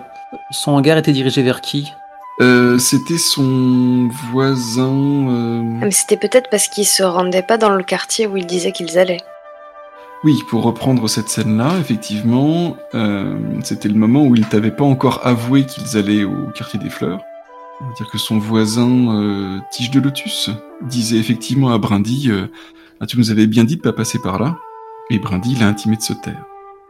Et il me semble que dans les descriptions qui en avaient été faites, il y avait un moine un peu musclé et un petit un peu rond. C'est ça. Et le petit un peu rond qui ne se retrouvait dans aucune des descriptions... Pas dans aucun des moines que le magistrat a pu voir ce matin-là. Intéressant ça, intéressant. Encore quelques étapes dans l'affaire. Hein. Il a peut-être mystérieusement disparu. On a vraiment besoin d'un téléphone. On se balade beaucoup. Tu m'étonnes. Bien, en tout cas mon cher Chou, je crois que vous n'avez pas perdu votre discernement et que vous avez beau dire le contraire, vous n'avez pas démérité. Si Brindille avait pu s'introduire chez Rouge Phénix sans être pris, jamais nous aurions su le fin mot de cette histoire. C'est le hasard qui m'a fait croiser sa route. Oh, je pense qu'il n'y a pas de hasard dans cette histoire. Mais je pense également que vous devez être fatigué, que vous avez besoin de repos. Est-ce que vous trouveriez ça convenable de m'accompagner au temple confucianiste cet après-midi ? Peut-être pour y prendre un peu de répit pour vous-même ? Je ferais mieux de me retirer de cette affaire. Arrête donc de parler de ça. J'espère que tu ne le penses pas. Alors même que sans votre intervention, nous n'aurions pas eu toutes ces informations, je pense que ça serait une erreur. Je vais vous accompagner, docteur. Docteur, prenez bien soin de lui. Oh, comptez sur moi, votre Excellence. Mais avant de partir, j'aimerais vous faire part d'une chose étrange qui a eu lieu ce matin au temple de Guanyin. Je m'y suis rendue à la demande de Lynn Perledo, qui souhaitait se rendre au temple pour ne plus avoir à retourner chez son mari. Fort bien pour elle.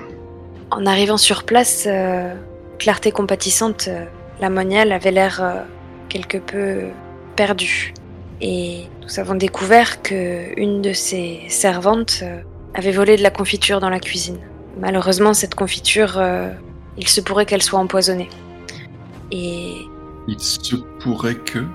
Eh bien, je n'ai pas la certitude qu'il s'agisse de la confiture. J'ai fait en sorte de les prévenir qu'elles n'en ouvrent pas un autre pot. Et je souhaiterais amener ce pot-ci à l'apothicaire. Il pourrait peut-être me dire si un poison y a été ajouté. Justement, elle m'a parlé d'un bulbe pouvant produire un poison et elle m'a dit qu'un sous-fifre était venu lui en acheter il y a peu. Cela pourrait être un lien. Je te tends le pot de confiture. S'il existe un quelconque moyen de prouver la présence de ce poison, alors peut-être saura-t-elle le faire. Je hoche la tête. Il se trouve qu'elle compte désormais parmi mes amis. Elle nous aidera, c'est sûr, c'est certain. Je vous remercie. En attendant, Votre Excellence, il semblerait que quelqu'un en veuille à la vie démoniale du temple de Guanyin, car ce pot de confiture leur était destiné. Et cette malheureuse servante, en le subtilisant, en a payé de sa vie. C'est une menace sérieuse. C'est une menace sérieuse pour les moniales, c'est une menace sérieuse pour la paix du district. Où va-t-on ? Qui est-ce qui peut bien vouloir une telle chose ? Tout de même, cette clarté compatissante attire sur elle beaucoup de ressentiment, il me semble. Or, vous semblez me décrire quelqu'un de pure bonté d'âme, mon cher docteur. Je pense que elle ne se fait pas que des amis du fait de l'action qu'elle mène pour protéger les femmes du district. Le fait qu'elle entraîne des femmes au combat ou bien qu'elle soutienne celles qui fuient les foyers violents. Je pense également que la rivalité qu'il existe entre le temple de Guanyin et le monastère bouddhiste doit lui créer des soucis. Certes, mais que des moines ou des moniales au sang chaud, sur le coup de l'émotion, se bagarrent, c'est mauvais pour la paix du district, certes, mais c'est encore compréhensible, même si on préférait qu'ils en restent aux différents théologiques. Mais que de sang-froid, l'un des moines, si c'est bien comme ça que vous l'accusiez, veuille empoisonner ses rivales théologiques. Ah, Votre Excellence, je ne suis en mesure d'accuser personne pour l'instant. J'émets simplement des hypothèses, étant donné ce que j'ai pu entendre ci et là autour du temple de Guanyin. Il serait peut-être bon d'en savoir un petit peu plus sur effectivement ce que les gens pensent du temple de Guanyin. On pourrait connaître ainsi ses ennemis. Je pourrais peut-être questionner Luoke, le doyen du temple de Confucius. Il est là depuis longtemps et il a ma mère comme enseignante au temple. Alors peut-être qu'il acceptera de me confier quelques rumeurs. Eh bien soit, faites ainsi pendant que vous y emmenez Chou, qui a besoin de se reposer. User du poison et ourdir un tel complot, sur la durée, ça demande un esprit particulièrement sournois et calculateur. Et la brute de la veille ne correspond pas à ce signalement. En effet, il est possible que notre véritable ennemi dissimule encore son visage. Derrière un masque ou une voilette, qui sait. Bien, il manque encore beaucoup d'éléments, que ce soit chez Maître Lynn, semble-t-il. Un certain nombre d'affaires y mènent, et nous avons encore, même si Nous sommes persuadés maintenant d'avoir le fin mot de l'histoire quant à ce fantôme, n'est-ce pas ? Nous avons encore un prétexte pour aller chez Monsieur Lin. Ce serait dommage de le perdre. De mon côté, je pense qu'il va falloir que je convoque l'abbé du monastère des 8 pétales de lotus ou trône le Bouddha. Il y a trop de choses aussi qui mènent à cet endroit et trop de moines que l'on ne connaît pas. Peut-être faudrait-il aller le voir, mais ça nécessite de quitter la ville. Et je vous prie de croire qu'il ne faut pas compter sur moi pour aller rendre visite à des bouddhistes en pleine paix. Effectivement, je ne pensais pas forcément à vous, mon cher docteur. Et en plus, j'ai cette invitation pour ce soir. Tiens donc. Oui, une poétesse. Le juge Zhao m'avait laissé quelques notes à son sujet. Il paraît que qu'elle est en disgrâce de la cour. En tout cas, elle s'en vanterait presque. Et elle passe du temps dans sa résidence de campagne que cet humble district a l'honneur d'abriter. Eh bien, votre excellence, je serais prêt à me sacrifier pour vous y accompagner. Eh bien, soit. J'ai besoin de quelqu'un avec moi. Fleuve paisible, vous m'accompagnerez ce soir. Est-ce que c'est fort paisible que tu pensais envoyer au monastère de 8 pétales ? Je n'avais rien décidé. Ah, d'accord. C'était pour se dispatcher l'émission efficacement. Bah après, on peut aussi commencer à penser en termes d'efficacité. En termes méta. C'est pas un mot tabou. Moi, je vous ai mis toutes les pistes auxquelles le magistrat est en train de penser en ce moment, et ça fait beaucoup, effectivement. Eh ouais. Mine de rien, ouais. Il n'y a pas si longtemps, tu disais qu'on avait fait le gros du mystère, mais... Un instant plus tard, à quoi ressemble le quartier qu'on traverse ? Donc, c'est le temple de Confucius, qui est finalement relativement près du Yamen. Il est immédiatement à l'ouest de celui-ci, dans un lieu, ma foi, assez aisé.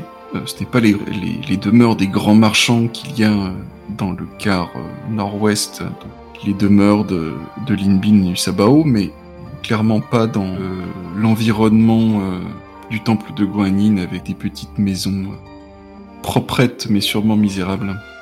À quoi ressemble le temple de Confucius que nous découvrons pour la première fois ? C'est un lieu finalement assez simple, pas orné outre mesure, même si que ça soit la toiture ou les piliers sont faits avec des matériaux de prix, mais rien n'est ostentatoire. Tout est très propre, très ordonné. Il y a bien entendu une statue du professeur qui est à l'entrée du temple. Et sa posture ? Il est tout simplement debout, le regard baissé vers une feuille de papier, lisant. Je rappelle aux auditeurs que le professeur est Confucius. Le professeur. Et il y a une volée de marche qui mène à un auvent avec piliers de bois peints en rouge. Et derrière s'alignent des grandes feuilles de papier tout en longueur avec des calligraphies dessus.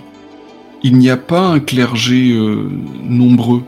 À vrai dire, le temple de Confucius est plus une école que véritablement ce n'est pas un monastère, ce n'est pas une église ou autre chose. C'est plus un lieu d'étude. Et d'ailleurs, le chef porte le titre de doyen et non pas d'abbé ou de matriarche ou que sais-je. Je lâche à l'attention du docteur Yi. Vous ne devrez jamais être seul en ma présence. C'est ce qui pourrait arriver. C'est pour cela que j'avais demandé au juge de m'enfermer, pour n'être un danger pour personne. Je ne suis jamais seule, mon bon chou. Je marche toujours avec le professeur à mes côtés. Venez vous asseoir. Je crains hélas que le professeur ne puisse vous défendre contre mes accès. Asseyez-vous.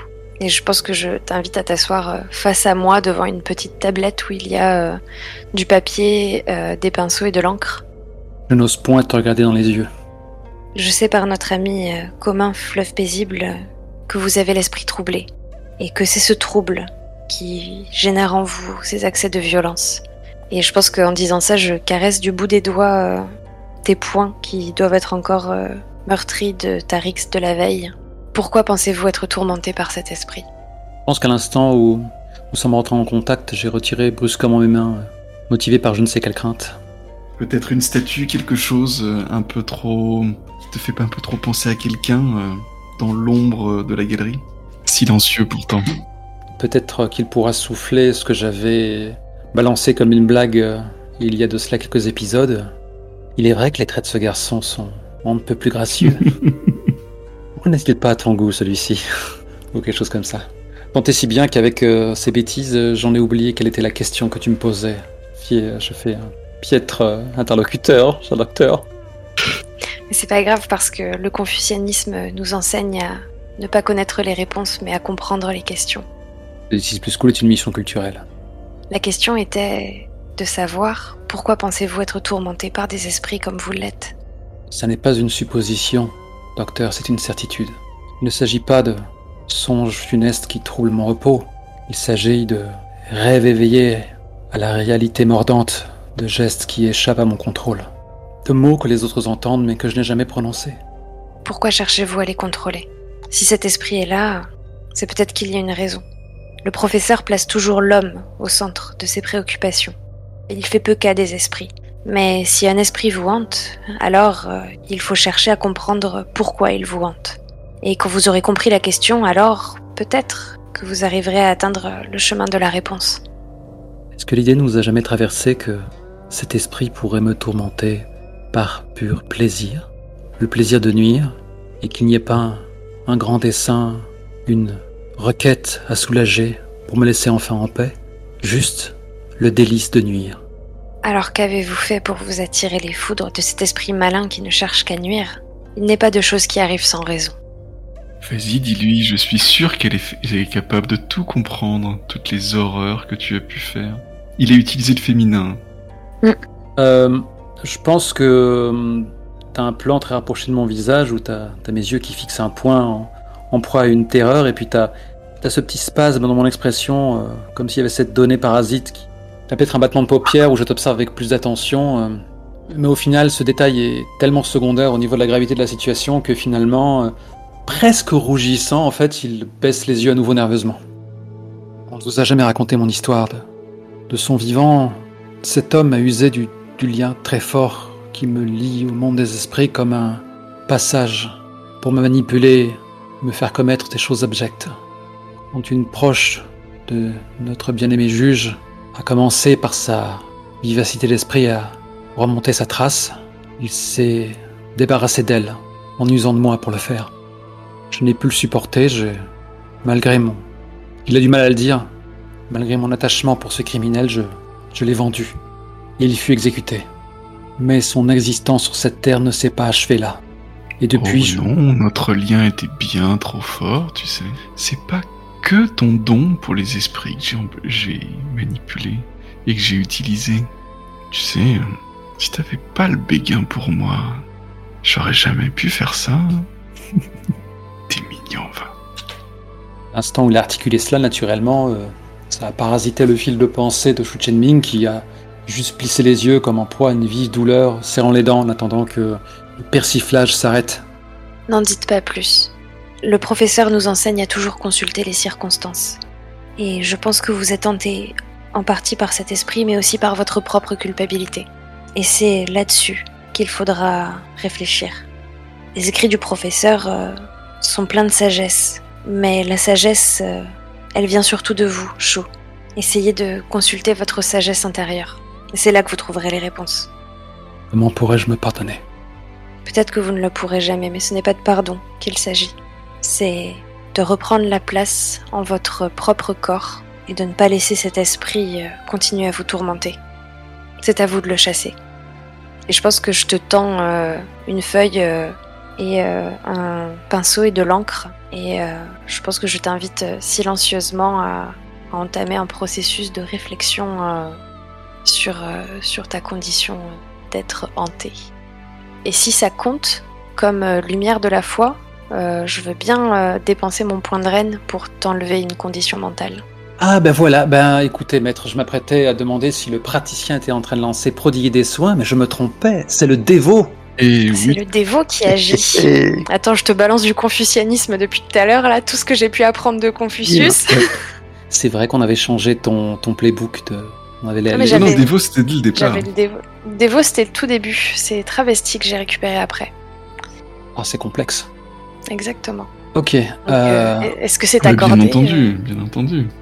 Est-ce que tu peux me décrire quand même ce que tu vas finalement écrire sur cette feuille de papier, Chou? Omar m'a tué. J'en ai pas la moindre idée. C'est une démarche beaucoup trop cérébrale et beaucoup trop intellectuelle pour le joueur bourrin que je suis. Je fais de l'écriture automatique. Ok, bon, coupons tout ça au montage, hein, et sur la suite. Ouah, je vais la jouer mystique. En fait, plutôt que d'avoir quelque chose une démarche empreinte de sagesse, c'est plus des écritures mystiques en fait dans lesquelles je vais me perdre. Ce que je vais dessiner au fil du pinceau, c'est finalement les méandres qui composent mon être, et je vais entamer une sorte de voyage intérieur où ma culpabilité, mon équilibre, toutes les variables qui composent mon être en différents symboles lumineux vont être comme ça visités par mon esprit. Je vais tenter d'atteindre cette conscience de l'individu que je suis et de tenter de me reprogrammer. Et quand on lit l'univers de la foi, que découvre-t-on ? Par vos prières ou vos exhortations, vous pouvez apaiser les peines d'autrui et lui retirer un cran de condition mentale au prix d'un point de reine. Effectivement, j'avais une condition mentale en stand-by, que je surjoue jusqu'à l'écœurement. Et tu ne l'as plus. Et moi, je me supprime ce point de reine, tout de suite.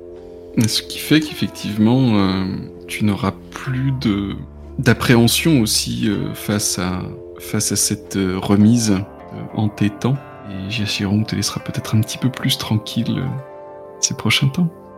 Je vous avoue que, vu un certain goût pour ce genre de mise en scène surnaturelle dont j'ai usé et abusé depuis que 2D6 plus Cool existe, c'eût été amusant d'avoir vraiment cette aventure intérieure aux côtés du Dr. Yi, dans le subconscient de Chou. Ah. Mais on n'a pas le budget et on n'a pas le temps en fait. Surtout. Et puis surtout, le confucianisme s'encombre assez peu de mysticisme. C'est des principes sur la vie quotidienne et la réflexion. Alors, il y a quelque chose de la réflexion intérieure, mais c'est avant tout des principes de vie. Donc, je me voyais assez mal jouer quelque chose d'un peu mystique.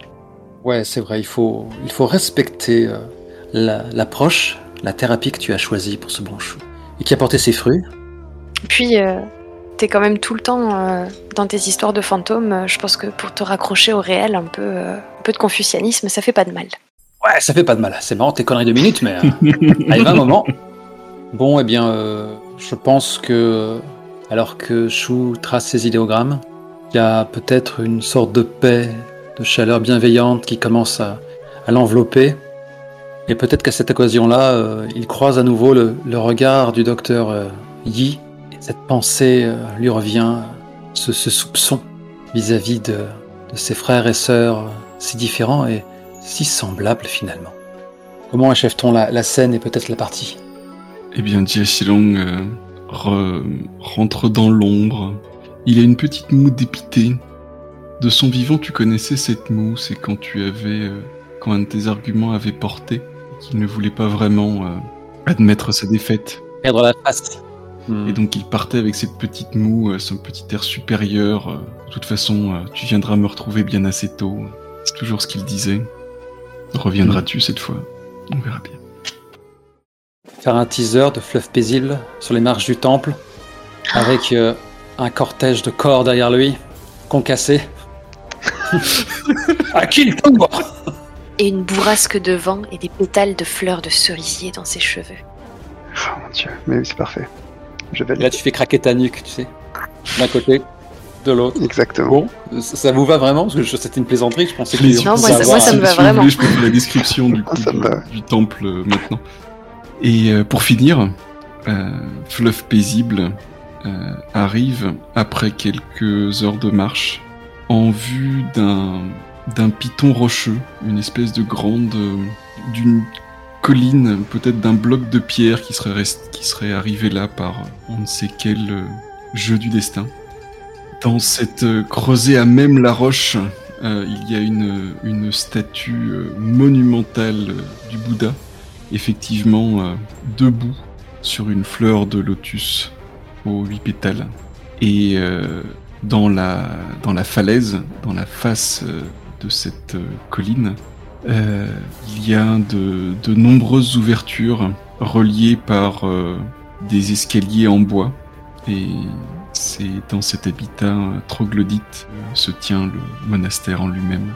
Tout autour, fleuve paisible à traverser et va encore traverser pour arriver à des terres très fertiles qui offrent de nombreuses offrandes au monastère et qui lui assurent une large richesse.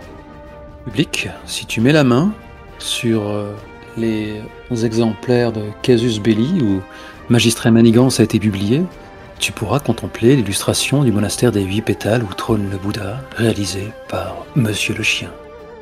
Magnifique narration. Superbe. Je me demande si un petit prêtre rondouillard aurait fait le grand saut, bien malgré lui, disparaissant avec ses secrets quelques centaines de mètres plus bas. Nous le saurons sous peu. Dans le prochain épisode de Magistrat et Manigance. Ce qui fera le 5e épisode. Eh ouais. C'est quand? Oh bah, en 2022, au rythme où vont les choses. Oh, dis donc. J'exagère. Oui. À peine, mais On j'exagère. a réussi à caser 4 épisodes sur un semestre. Bon, bah c'était bien bon. On était un peu dans le pâté. Ouais. Un peu, et je suis content Je quand ne même. cache pas que j'ai un peu résumé en même temps les événements, mais sur la fin, je me suis un peu perdu. Mais j'ai noté pas mal de choses. Ouais, j'ai eu un peu de mal à démarrer. Enfin, j'avais l'impression d'être un peu mécanique. J'avais préparé beaucoup de choses et j'ai l'impression que c'était moins organique que les autres fois, du coup. Mais peut-être qu'on s'est rattrapé sur la fin, je sais pas. Qu'est-ce que vous en avez pensé? Oui, bah, J'ai quand même beaucoup aimé. c'était mais le temps de c'est vrai que, chauffe. Ouais, voilà. Puis on a commencé un peu tard, une nouvelle fois par ma faute. Ça donnait l'impression d'y aller à reculons, mais Moi, au tout début, j'ai eu un petit peu de mal à rentrer dedans. Je crois que c'était un petit peu dur d'avoir les premières scènes. on l'a kiffé, C'est hein. vrai. Faut dire ce qu'il y a. On a kiffé. Non, j'ai beaucoup aimé, ça m'a fait très plaisir de jouer le jeu, Ouais. c'était très chouette. Et bien, sur ces bonnes paroles, je vous dis bonne nuit, les copains. Bonne nuit. Merci encore. Bonne nuit. Merci Un tout le sommeil monde. sans nuage. Merci à vous. Ciao. Ça fait 2 mois peut-être, non, qu'on a fait la partie, hein, finalement. Ouais. Et du coup, Pas loin, c'est- ouais. Il y a eu les vacances, tout ça. Et voilà. Et on s'est rendu compte que le débrief était peut-être un peu light.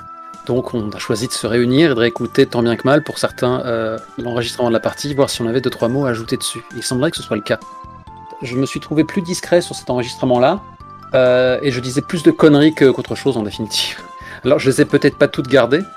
C'est une manie chez moi et c'est peut-être par goût de m'amuser de temps en temps à casser le 4e mur pour rappeler qu'on est une bande de potes en train de compter une histoire à plusieurs. J'aime bien faire ça. Mais je sais que c'est pas du goût de tous les auditeurs, et je sais aussi, et là c'est plus gênant, que c'est pas du goût de tous les joueurs. Parce que je fais ça IRL aussi, en général, on me regarde avec des approbations. Enfin, certains font ça. Qu'en est-il de votre propre sensibilité? Moi, ça allait en fait. Ça m'a juste mis un peu la pression parce que, je m'étais aussi mis la pression avant la partie. J'avais pas mal de trucs préparés, comme j'ai dit aussi. Et le fait que tu digresses me faisait beaucoup rire, et en même temps, ça me disait, ah ouais, mais attends, j'ai encore tout ça à placer. Enfin, bon, bref. Mais ça, c'est personnel en fait. C'est pas en soi. Voilà, ça m'a fait bien rigoler que tu digresses et que tu casses le 4e mur de temps en temps. En rappelant certains trucs, par exemple ton personnage de Libreté, pas de Libreté, de... Oui, Jean-Daniel. Jean-Daniel, exactement. Donc je veux bien avoir ton avis public. Ouais, moi j'avais un truc à dire sur le... En fait, j'ai été plus inquisiteur que l'inquisiteur quand on a introduit Chou dans la partie. Il y avait cette histoire d'être... que tu voulais être un peu hors du coup, un peu hors des affaires, etc. Et donc tu me dis non, fais pas un battre le pavé. Et en fait, quelque part, je t'ai fait quand même faire l'équivalent d'un battre le pavé, même si on n'a pas lancé les dés. Autant on dit dans certains PBT1, quand tu le fais, tu le fais. Là, c'est même plus pernicieux que ça. C'est quand la situation s'y prête, ou plus exactement quand on est dans le canon du roman de Jules chinois. Eh bien, on y va. Donc, même si t'avais envie de jouer une scène de personnages se réveillant un peu au milieu de nulle part et errant dans les rues sans but parce que c'était drama. Une énième couche de misérabilisme. Voilà, et c'est pile le moment où, en fait, tu peux quand même lancer un battre le pavé. Parce que forcément, l'assistant va tomber sur quelque chose de nouveau et de nouveaux éléments sur l'enquête, même s'il les cherche pas vraiment. C'est intéressant, j'ai une petite question à te poser. Quand on coche une case, effectivement, c'est qu'un move se déclenche et il doit se déclencher. Battre le pavé, en bon François, c'est quand on enquête, rôde à l'affût. Mais dois-je comprendre que dans le bouquin, c'est aussi rédigé de façon littérale, quand tu bats le pavé, quand tu te balades, des fois, le destin est de la partie, et du coup, il va t'arriver quelque chose et tu vas tomber sur un truc. Est-ce que c'est dans cet esprit-là que le move a été rédigé ? Alors, je crois que oui, laisse-moi une seconde pour vérifier. Alors, battre le pavé, la réussite des investigations du tribunal passe par un patient travail de terrain. Au quotidien, les assistants se fondent dans le décor urbain, s'y font des amis ou des contacts, tissent un réseau d'indices et collectent des informations et rumeurs sur la population de la ville. À minima, utiliser battre le pavé conduit obligatoirement à une rumeur, plus ou moins fiable, etc. etc.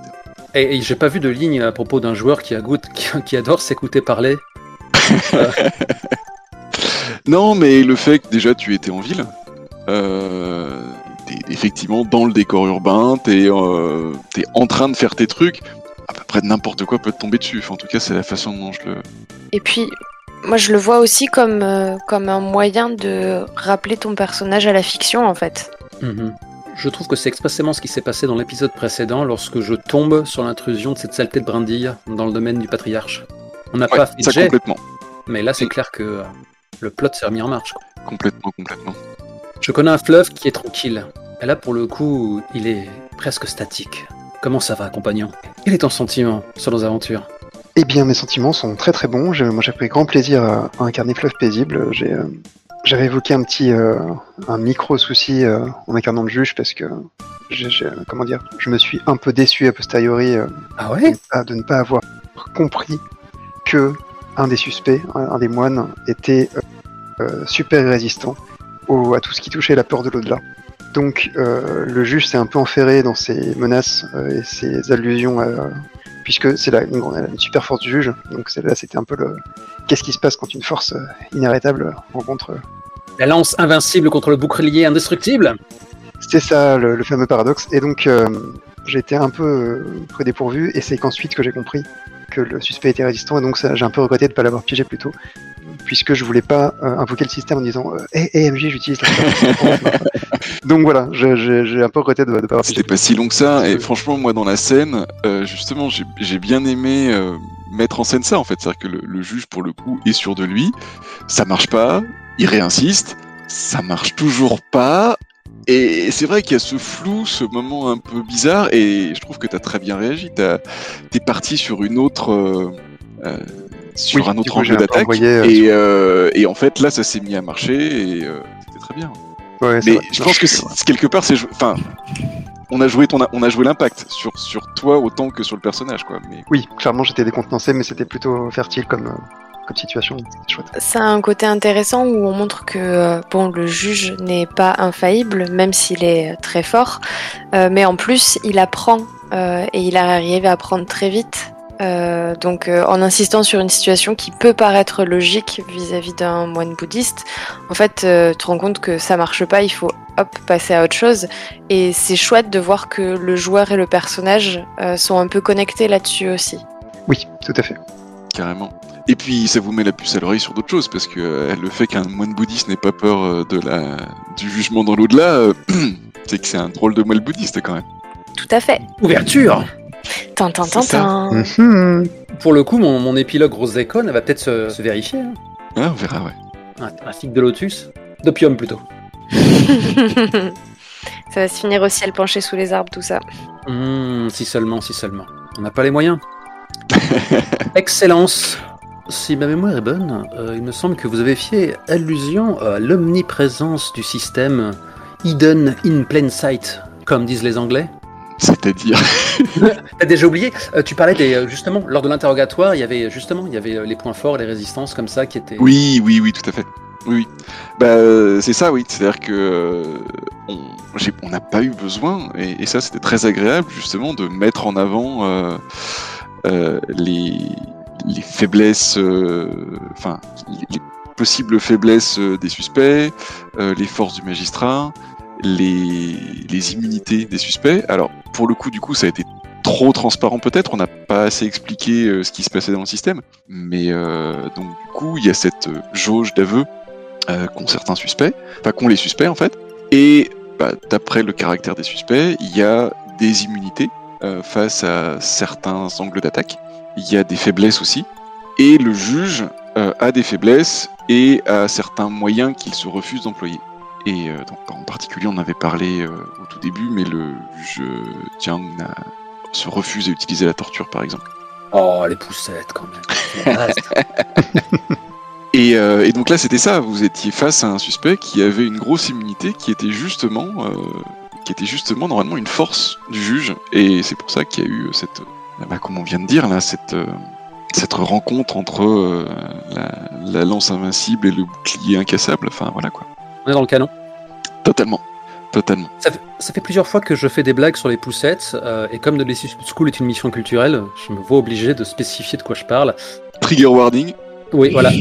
Oui, effectivement, trigger warning. Ma seule connaissance du justice, et effectivement, ce sont les 3 nouvelles que France Culture ont eu la si bonne idée d'adapter avec brio. Et à ce moment-là, on se rend compte que en ce temps-là, sous l'ère Tang, la torture, c'était une formalité, quoi. Et le juge se privait pas de corriger toute personne qui faisait un pet de travers. Et ça y allait, ça y allait pas avec le dos de la cuillère. Donc les poussettes, en l'occurrence, c'est un... googlez ça. Voilà. Ou pas. Mais à vos risques et périls. Oui. Mine de rien, plus ça va, plus je l'aime ce jeu, quoi. Et je trouve qu'il gagnerait vraiment à être plus connu si seulement une nouvelle édition se voyait financée participativement dans un futur proche. Ça serait vachement bien, ça c'est sûr. Je suis tout à fait d'accord. Puis ça nous ferait des vues gratuites. Même si on me laisse entendre que ce sera après, une thèse, 3 autres jeux et quelques projets. Une thèse et 3 autres jeux. Aïe. J'exagère un peu, hein, mais bon, ça semble assez loin à l'horizon, quoi. Bon, écoute, ça me convient. Nous profiterons assez peu de la thèse. Si en revanche il y a 3 jeux de cette qualité qui part comme ça dans la nature, j'apprécie, j'affectionne. Moi j'ai beaucoup aimé la facilité avec laquelle on s'est passé le juge aussi d'une scène à l'autre. Moi j'ai adoré jouer les suspects face à JC qui jouait le juge. Donc est-ce que tu aimes être fourbe et médiocre? Ah mais il y a eu plusieurs trucs. C'est qu'il y a eu Lin Bin. Tout le jeu avec Lin Bin c'était vraiment de la dentelle. Enfin c'était très très agréable. Ce qui me plaît beaucoup, c'est que il y a les contraintes créatives imposées par le cadre historique, esthétique de ce genre d'histoire, qui fait que si j'incarne le juge, je sais qu'il faut constamment que j'ai à l'esprit le fait que je peux pas juste dézinguer un connard, parce que c'est un notable, donc il faut aussi que je protège l'équilibre et la paix de la ville.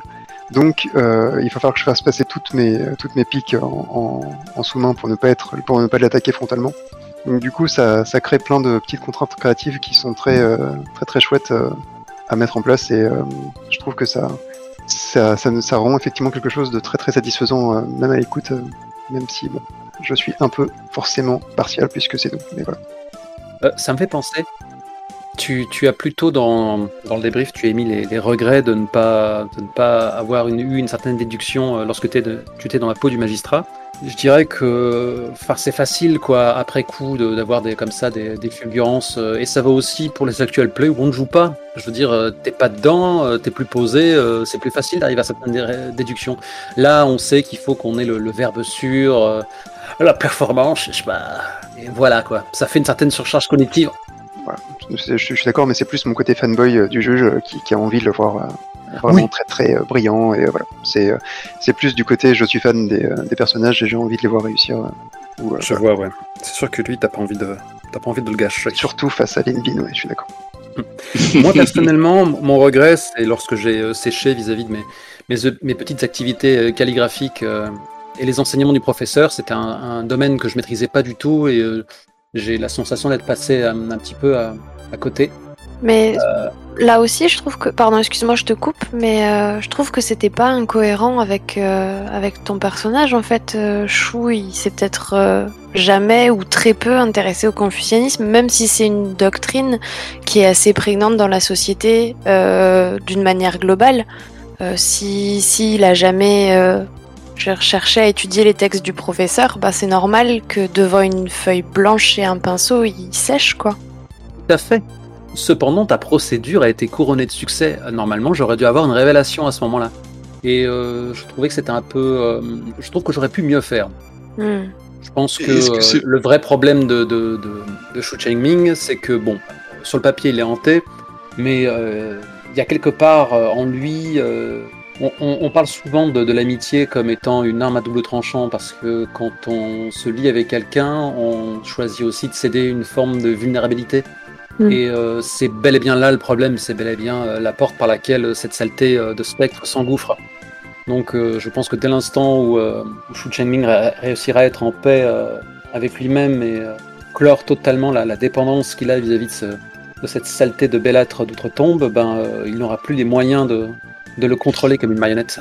Ceci dit, est-ce que c'est obligé que tu aies une révélation dès la fin du rituel, on va dire, proposé par le Dr. Yi, ou est-ce que ça peut te revenir à un moment, tu vois, avoir cette espèce de fulgurance, justement, quelque chose qui te fait penser à ces phrases que tu as calligraphiées et tu as ta révélation. Enfin, ça me paraîtrait pas... Peut-être, ouais. incohérent.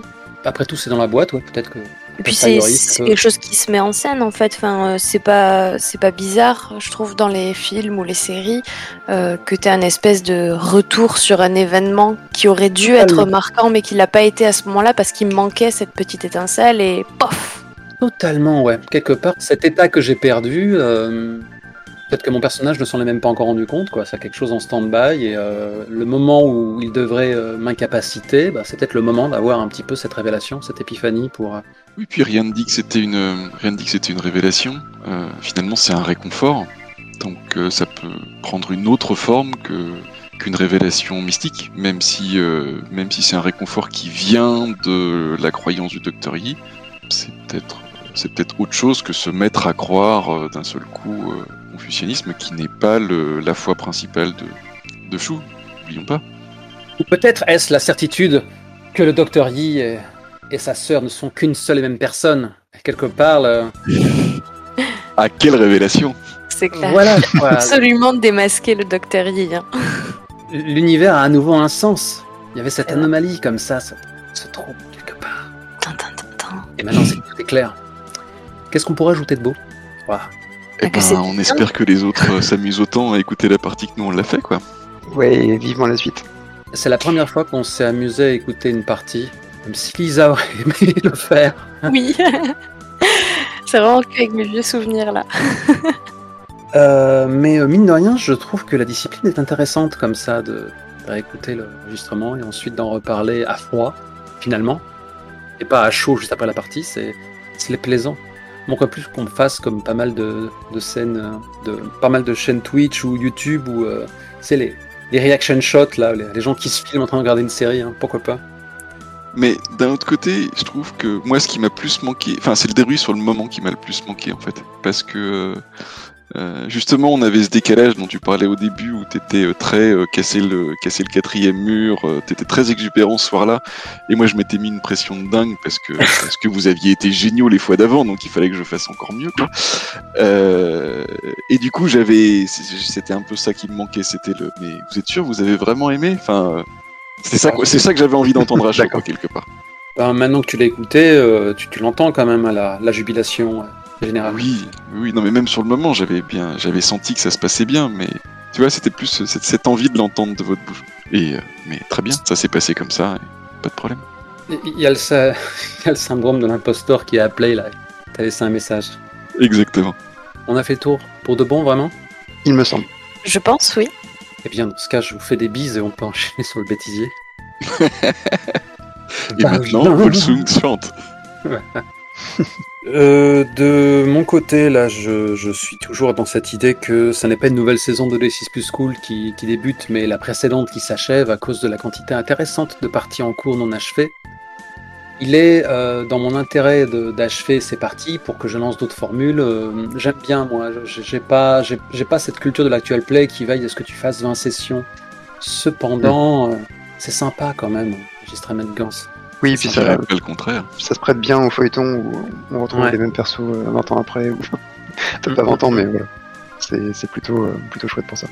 Je sais pas. Franchement, voilà, j'ai eu 2 mois pour y réfléchir vraiment, pour creuser la question. Et en fait, tout ce que j'ai fait, c'est vraiment me vider la tête et penser à autre chose. Et maintenant que je me remets le nez dedans, comme je vous l'ai dit, j'ai eu du mal vraiment à me forcer à monter. Une fois que je suis dedans, c'est agréable, mais le reste du temps, je me dis, quand je vais commencer cet exercice, c'est du temps que je ne vais pas pouvoir dédier à autre chose. Et à l'heure actuelle, je reste toujours aussi en lutte. Et je sais vraiment pas quoi faire. Parce que à jouer, c'est fun. À monter, c'est fun. À écouter, c'est fun. Et j'ai continué à recevoir des messages pendant le break là, de gens qui tombent sur la chaîne par hasard et qui... 16 bodies de la satisfaction qu'ils ont à écouter nos aventures. Il y a des moments où, voilà, je veux dire, le Junkcast, le Walking Eye, ce sont des podcasts qui ont fait battre mon cœur, ils ont duré moins longtemps avant d'arrêter les frais, quoi. Donc, je sais pas, je suis vraiment, vraiment perdu. Et je me dis que, je me demande ce qui prend vraiment le plus de temps. Est-ce que je dois faire des parties au KLM sans le moindre montage qui sont diffusées tel quel, comme ça on continue à exister, on continue à s'amuser. Voilà, quoi. Parce que je me connais, hein. Si je lâche toute publication, etc., et que je ne lâche pas l'activité du JDR et que je joue comme ça de temps à autre, que ce soit en virtuel ou IRL, il y a des moments où il va y avoir ces petits moments de grâce que j'ai envie de figer sur la pellicule. Je vais me dire ah mais non, c'est fini. Personne n'écoutera celle-là. C'est juste entre nous, quoi. Ce qui n'est pas sale, hein, puisque des tonnes de rôlistes vivent ça chaque semaine. Mais voilà, je suis vraiment paumé, vraiment. Ouais. Après. Mais je sais pas, déjà il y a le truc de vouloir s'arrêter, ça c'est quelque chose qu'on prend tout à fait, c'est hyper prenant tout ça. Et puis il y a aussi ce truc de vouloir quand même garder quelque chose. Et puis est-ce qu'on peut vraiment juste garder les bandes à tout jamais dans une cave et en se disant mais peut-être un jour j'en ferai quelque chose, enfin tu vois, je sais pas. Ah d'accord, ouais, tu vois, enregistrer les parties, les stocker indéfiniment, puis un beau jour, je sais pas. Et un beau jour, perdre son disque dur et puis c'est fini. Non, faut faire plusieurs copies de sauvegarde. C'est ce que je fais personnellement. Et puis si c'est pour passer au montage des épisodes de Radio Rollist, j'ai envie de dire, ça réglerait pas le problème, quoi. Non, mais faut pas. Problème. Ce serait amusant, hein, de faire du montage. Je sais pas. Ou peut-être faire comme, il fut un temps où j'ai eu la chance d'avoir, sous mon aile. Antoine et Kalren qui diffusaient des parties. Alors certes, je devais quand même les monter, mais c'était quand même du contenu qui arrivait régulièrement. Puis il y a eu l'ère Burst Team. Alors en tant que manager, j'étais un casse-couille épouvantable, mais c'était quand même cool d'avoir un épisode habité, investi, monté qui sortait chaque semaine. Ça permettait à l'émission de continuer à exister, et puis comme le Matt le disait bien, ça me permettait de souffler, parce que c'était quand même l'objectif, quoi. Donc j'imagine qu'il faudrait que... Je veux dire, je sais pas si vous avez remarqué, mais Pilule Rouge, depuis qu'ils ont commencé à monter la crew canadienne, ils publient genre 4 ou 5 actual plays par semaine. C'est complètement hallucinant, mais c'est parce que c'est des teams comme qui... Il y a un roulement, voilà. Il y a un roulement au niveau de différentes équipes. Je suis même pas sûr que certains membres soient communs d'une partie à l'autre. Mine de rien, ça marche bien, hein. Je veux dire, il y a Aki Hellfire qui a son petit... qui fait mijoter à feu doux son projet Scandalicious avec... Caffer, Cécile et j'oublie, et ils me flagelleront avec les orties fraîchement coupées de ne pas les avoir nommées, puisque tout buzz la team, on va dire la team de Haki, un peu genre Olshad et compagnie. Voilà. Et c'est pas con, je veux dire, arrive un moment, quand c'est pas ta source de revenus et que t'as autre chose à faire, ouais. Ça, et puis pour que ça reste un loisir aussi, en fait. Enfin, un truc auquel tu prends du plaisir qui ne devient pas une énorme source de stress. Où tu suis absolument le nombre de likes, la popularité, ce genre de choses. Enfin, peut-être investir moins de temps te permet aussi de relâcher un peu la pression que tu te mets à toi-même vis-à-vis des attentes que tu as pour la chaîne, quoi. Ouais, il faudrait lancer la 2D School Academy for Gifted Youngster, c'est comme ça que... Sans l'accent de merde. Hein. Oui, c'est ça, je crois. En fait, la solution la plus simple serait que certains membres récurrents du cast fassent aussi du montage. Tu vois, que ça arrête d'être la popote à Vols qui met la main partout, qui même quand c'est pas lui qui joue, il est dans le prologue, mais que voilà, je délègue, je lâche un peu le bébé et que je laisse d'autres personnes s'amuser à monter avec leur propre sensibilité. Je veux dire, typiquement, j'ai le soldat Sévastopol là, qui mouille la chemise en faisant des montages pour moi de temps à autre, alors qu'il joue pas dans la partie, quoi. Donc ouais, je pense que c'est ça. Je pense que c'est peut-être la piste. Plutôt que je laisse tout tomber, que je glisse la clé sous la porte et que les membres émérites qui ont fait la force de l'émission se retrouvent à passer à la concurrence. Eh bien, peut-être que... Jamais. T'es partout, toi, Kinjuka, de toute façon. C'était une blague. Oh là là. Ouais. Et sur ces bonnes paroles, je dois vous quitter. Merci Ouais, beaucoup moi pour aussi. ce débrief. Mais Ouais. je te le redirai à l'écrit, mais si tu veux, par exemple, que je monte le prochain magistrat Chiche. d'ambiance, non, mais je peux. Je vais Comme pouvoir ça, le tu faire. vas savoir ce que c'est, la souffrance. Bah, tu sais... Il monte beaucoup les radiorollistes, Mathieu. je Il sait monte ce que c'est la souffrance. Ouais, je vois. À partir de ton tutoriel, hein, mais... Oui. Voilà. Mon tutoriel Reaper, tu as habité quoi que ce soit ou... Non, pas Reaper. Je suis toujours sur Audacity. Je vais refaire un tutoriel Reaper. Hein. Je pense que là, j'ai merdé. Mais de toute manière, JC s'en fout. JC est parti déjà de face. Oui. Vous allez laisser aucune Parfait. chance. Et il va falloir que je le Il fasse aussi. partait, il Donc, partait. Non, mais je il vais a- vous laisser. Il a eu raison. Et grosse bise. Et d'accord pour monter le prochain magistrat à manigance. Chiche. Allez. Je vais laisser ça au débrief hein, parce que c'est important. Ça, c'est la chaîne. Hein. C'est la chaîne. C'est hors sujet, mais c'est la chaîne. Ça y est, il est parti. Et moi, j'allais te dire, pour l'instant, j'ai absolument pas les conditions matérielles pour faire du montage, mais quand je suis arrivée chez Radio Rollist, j'avais demandé à ce qu'on me forme pour pouvoir le faire. Mais en tout cas, c'est un truc qui m'intéressait. Donc, à voir si je pourrais m'y investir dans un temps raisonnable pour que ça soit intéressant pour toi. Mais disons que si je vois que j'ai la possibilité de m'y mettre, je te ferai signe, évidemment. Voilà. Donc disons que pour l'instant, c'est une espèce de proposition suspendue, tu vois, un truc qui... La proposition de Schrödinger. Ok. Bah écoute, mon tuto pour Radio Rollist Audacity a suscité des vocations. Celui sur Reaper était peut-être un peu trop pointu. Donc je vais le refaire au KLM dès que j'aurai le temps. Parce que Audacity, ils ont une politique un peu dégueulasse sur la propriété des données maintenant. Ah bon ? Ouais, il me semble que c'est Gerhardt qui avait partagé cette info. Audacity a été racheté par... c'est vraiment une boîte de merde. Hein. Tu vois, ils ont racheté beaucoup de trucs en open source dans la data et les choses comme ça. Et ils ont une politique sur la protection des données qui est hyper floue, hyper tricky. D'accord.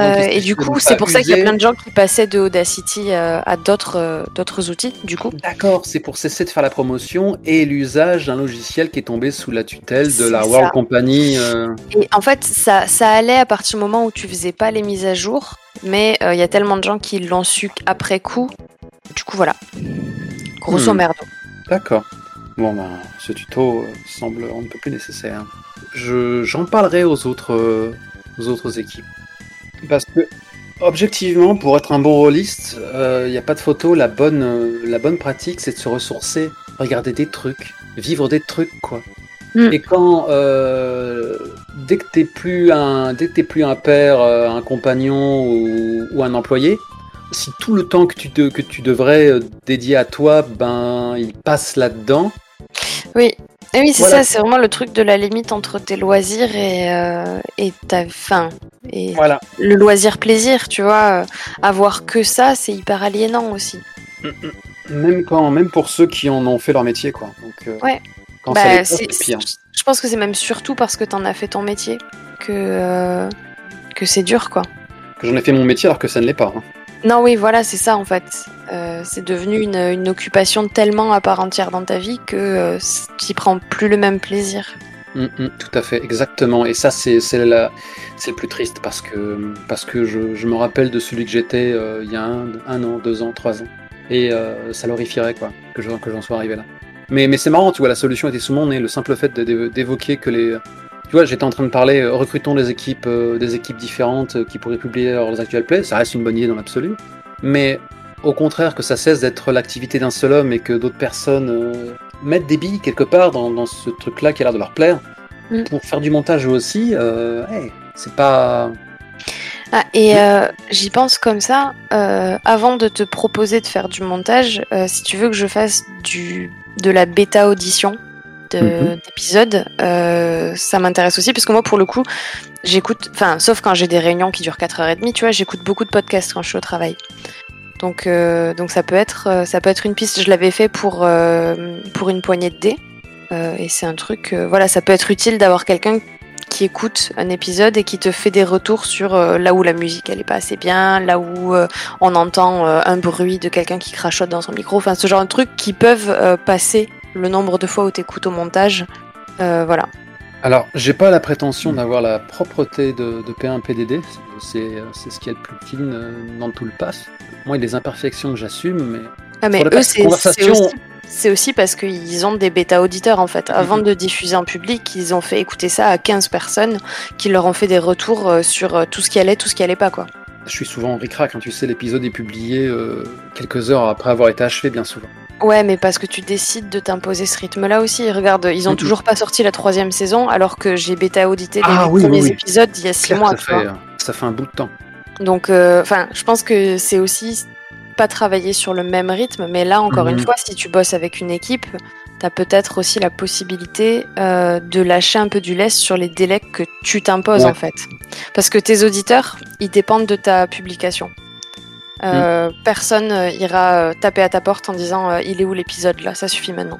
C'est vrai. Et ceux qui le font, ça te donne l'occasion à la rigueur de faire du teasing en mettant, en faisant du marketing. Là pour le coup je ne suis pas compétente.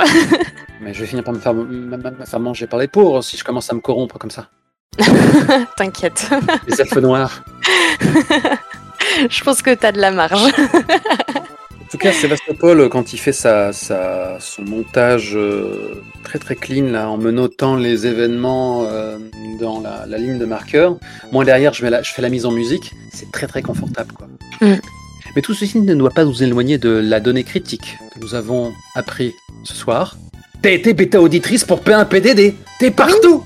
Non mais je l'ai fait pour la 3e saison parce que en fait c'est un des premiers podcasts francophones que j'ai écouté, de jeux de rôle je veux dire, pour une poignée de dés, parce que j'étais un peu fan de Vampire et ils ont fait les 2 premières saisons de leur podcast sur Vampire. Et donc moi les premiers podcasts de jeux de rôle que j'ai écoutés c'était Party of Four qui n'existe plus.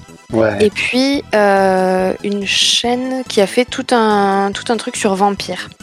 Et c'était en anglais, c'était cool. Quand je suis arrivée au bout, j'étais un peu en manque. Et du coup, j'ai tapé Vampire dans ma plateforme de podcast qui est Pocketcast. Et ça m'a renvoyé sur P1 PDD. Et là, j'ai découvert qu'il y avait aussi des podcasts de jeux de rôle en français. Gros événement. Oui. Et du coup, j'ai écouté les 2 premières saisons, mais j'étais j'étais dedans, quoi. C'était un truc de fou. Après, j'ai découvert d'autres chaînes, dont 2D6 Plus Cool. Mais du coup, c'est P1 PDD qui a été la toute première chaîne de podcast de jeux de rôle francophone que j'ai écouté. Ça alors. Et donc, quand Piouf a demandé si des gens voulaient bêta-auditer, j'ai dit oui tout de suite, parce que je voulais la suite. Mais dis-moi, toi qui as entendu la 3e saison et vu la popularité de Jupiter et la place qu'il a dans nos cœurs respectifs, est-ce que c'est pas super tendu ? Si, c'est super tendu. Macron dans le sens du poil dans leur émission de droite. C'est super tendu, mais je trouve que c'est intéressant parce que moi, je l'ai vraiment écouté comme une espèce de pseudotopie, tu vois, genre ni utopie ni dystopie, en fait un univers un peu parallèle au nôtre où Macron a été élu et où les gens le perçoivent pas du tout de la même manière, enfin genre il n'y a pas eu les gilets jaunes dans leur univers, quoi, par exemple. Il n'y a pas eu de colère sociale et genre... Spoilers. Peut-être qu'on vit dans un monde où les gens sont pas aussi précaires, tu vois. Enfin, il y a beaucoup de trucs qui disent, par exemple, sur le colonialisme ou des choses comme ça, qui ont un peu un accent de droite. Mais je trouve que c'est intéressant d'écouter un truc qui se passe dans un autre monde avec une proposition qui n'a pas l'appareil critique que moi j'ai envie de mettre sur la façon dont je regarde le monde dans lequel je vis, quoi. Je suis sur le cul parce que ma question tenait plus de la déconne qu'autre chose et tu y as répondu de façon assez premier degré et plutôt avec des arguments, quoi. C'est... Okay. Je suis désolée, je suis vraiment hyper premier degré. Non, mais non seulement j'assume, mais j'ai envie de laisser tout ça dans le débrief. Ça devient une interview quasiment, mais je trouve ça cool. Mais merci d'être resté là, d'avoir mis de l'homme au moulin. Voilà, la solution était sur mon nez depuis le début. Impliquer l'équipe. Ça reste que j'arrête le one-man show. Bah, qu'il s'agit de... c'est même pas du one-man show parce que c'est même pas vraiment toi que tu mets en avant. Enfin, c'est juste.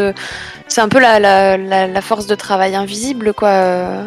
Personne te voit passer des heures à faire ça. Alors, quand on a compris comment ça marchait le montage audio, on se doute bien que tu passes des heures et que c'est beaucoup de travail et tout ça. Mais en fait, je pense que moi, avant même de faire du podcast la première fois, je me rendais pas compte de tout le travail que ça représentait. Et je pense que c'est le cas de tous les auditeurs qui ont jamais approché un podcast de près, quoi. Je vois ce que tu veux dire, mais l'épiphanie s'est fait aussi à un autre niveau. Cet été, j'ai écouté Losers A Love Story. Donc, c'est un actual play par l'équipe de Aurore Borealis, qui en fait surfe sur la vague One Shot Podcast. Ils ont tout un network. C'était un peu le rêve de Julien Poire d'ailleurs, et je pense qu'il ne l'a pas abandonné. L'Empire sans drone. Non, mais c'est pas con de créer une sorte de communauté podcastique, ce que le magnéto n'est pas, parce que c'est trop compliqué. Ouais, mais... c'est ce que j'allais dire. De l'extérieur, j'ai un peu l'impression qu'en créant le magnéto, il y avait une volonté de ça. Mais que ça prend pas en fait parce que les intérêts communs sont trop effacés derrière les intérêts individuels. Et je reproche pas ça au magnéto, c'est plutôt un truc genre que j'aurais tendance à reprocher au monde en général. C'est un peu ce qui se passe sur Twitch en ce moment, tu vois, genre il y a beaucoup de Twitchers, notamment de gauche, qui ont râlé sur le changement des politiques de Twitch et qui ont dit on fait une journée day off de Twitch. Ouais, j'en et il y a une streameuse qui a dit mais en fait c'est trop con parce qu'on n'a pas du tout profité de cette journée off pour trouver des moyens de contourner ce que nous fait Twitch. En fait, demain, on va tous se remettre à aller streamer après avoir fait notre pseudo-journée de grève qui aura servi à rien parce qu'on s'est pas rassemblés pour changer les choses, en fait, pour se réapproprier un moyen de diffusion et notre travail, etc. etc. Il n'est jamais trop tard. Voilà, et j'ai l'impression que c'est un peu pareil dans le podcast de jeux de rôle. Même s'il y a des événements ou des choses comme ça qui créent des trucs communs, au final, c'est quand même beaucoup chacun sa chaîne. Alors, et c'est difficile. Roll&Die organisait le DICE entre différentes personnalités d'Actual Play et de... Ouais, mais là encore, c'est pas un événement pour fédérer le travail de chacun des chaînes. Les gens venaient, participaient, et mais tu vois, il y avait si t'étais joueur, tu participais pas à la diffusion, par exemple. Bah, tu vois ce que je veux dire ? Certes, c'est vrai. Pour moi, le truc, c'est vraiment, tu fais des parties, tu les enregistres, et puis t'as un pote qui a besoin d'aide sur le montage de la fin de la campagne de trucs, mais lui, il t'a proposé aussi de te faire tous tes overlays. Enfin bref, tu vois, c'est vraiment le truc de travailler en coopérative où chacun met met à disposition des autres, entre guillemets, ses compétences et un temps qu'il décide d'allouer. Et sachant que lui-même bénéficiera et du temps et des compétences des autres. Enfin, voilà, mais c'est hyper utopique ce que je dis. Hein. Ouais, bah c'est un vrai. Non, mais le pire, c'est que, il y a moyen que ça se fasse. C'est juste que il y a des atomes crochus, des affinités, des rencontres comme ça qui se font et des gens qui se ratent. Je veux dire. Quand tu vois toute la clique de Radio Rollist, les voix d'Altaride, de D6 Plus Cool, et j'en oublie, il y a quand même des voix qu'on entend bien souvent d'une onde à l'autre. Donc, tu vois qu'il y a déjà quelque part une affinité qui s'est mise en place. Et je veux dire, pour la team Aki, c'est pareil. C'est pas une seule chaîne Twitch, mais voilà, il y a un peu de copinage. Ils passent d'une chaîne à l'autre. Il y en a un qui fait l'overlay à l'autre. Donc il y a déjà quelque chose comme ça. Ouais. Donc, le magnéto a pas été fichu de faire ça parce que voilà, trop de visions de l'actuel play différentes, trop d'affinités différentes. Autant pour moi, je dis de la merde. Et pour un modo de magnéto-rolliste, ça fait tâche. Il y a un projet de collaboration Night qui est en cours, pour ne citer que lui. Il se passe des trucs sur le magnéto. Mais l'idée de se grouper pour être plus gros, plus efficace, plus dans l'entraide, c'est sain, c'est bien, ça marche bien. Ouais, et puis de toute façon, ça peut pas marcher avec des groupes trop gros. Enfin, tu vois, l'exemple du magnéto, il est très bon. C'est des personnes qui ont des intérêts différents, qui jouent différemment, qui ont des pratiques différentes, etc. Ça peut pas fonctionner dans un groupe trop gros avec trop d'intérêts différents. Un groupe plus réduit qui rassemble des personnes qui ont des intérêts communs, ça fonctionne bien. C'est un peu le système d'échange libre et solidaire. Je sais pas si tu en as déjà entendu parler. À Toulouse, par exemple, ça existe. Tu as 300 personnes sur une liste. Alors, c'est 300 personnes maximum qui proposent des services Et en gros, elles obtiennent une espèce de crédit temps. C'est-à-dire que moi, par exemple, je donnais des cours d'anglais. Et puis, si j'avais besoin d'aide pour repeindre ma cuisine, comme j'avais un crédit avec les cours d'anglais que j'avais donnés, il y a Jean-Michel, qui habitait à 500 mètres de chez moi, qui est peintre en bâtiment et dont son fils a bénéficié de cours d'espagnol par une autre personne, dit, voilà, moi j'ai un débit temps. Du coup, je peux l'utiliser pour remettre à zéro ton crédit temps. Et en gros, ça permet d'avoir des systèmes d'échange entre les gens qui sont complètement équitables parce que tu reçois autant que tu donnes. C'est absolument génial. Oh. Écoute, je sais pas si ça existe encore, mais ça s'appelait le CEL à Toulouse. Mais je rêve d'une société comme ça. Mais le truc, c'est que ça peut pas fonctionner à trop grande échelle, parce qu'à trop grande échelle, il y a trop de monde et t'as trop de passagers clandestins qui profitent, et du coup, trop de gens qui vont donner trop, qui vont se faire exploiter, quoi. C'est pas faux. Et du coup, faut vraiment le considérer comme un modèle qui ne peut fonctionner que dans une petite communauté. Et 300 personnes, déjà, je trouve que c'est énorme, tu vois. Oui. Mais en fait, quand tu le mets à l'échelle d'une ville comme Toulouse, c'est même pas un quartier. Ouais. Purée. Histoire de pas perdre le fil, je vais revenir sur mon anecdote de Losers. Oui.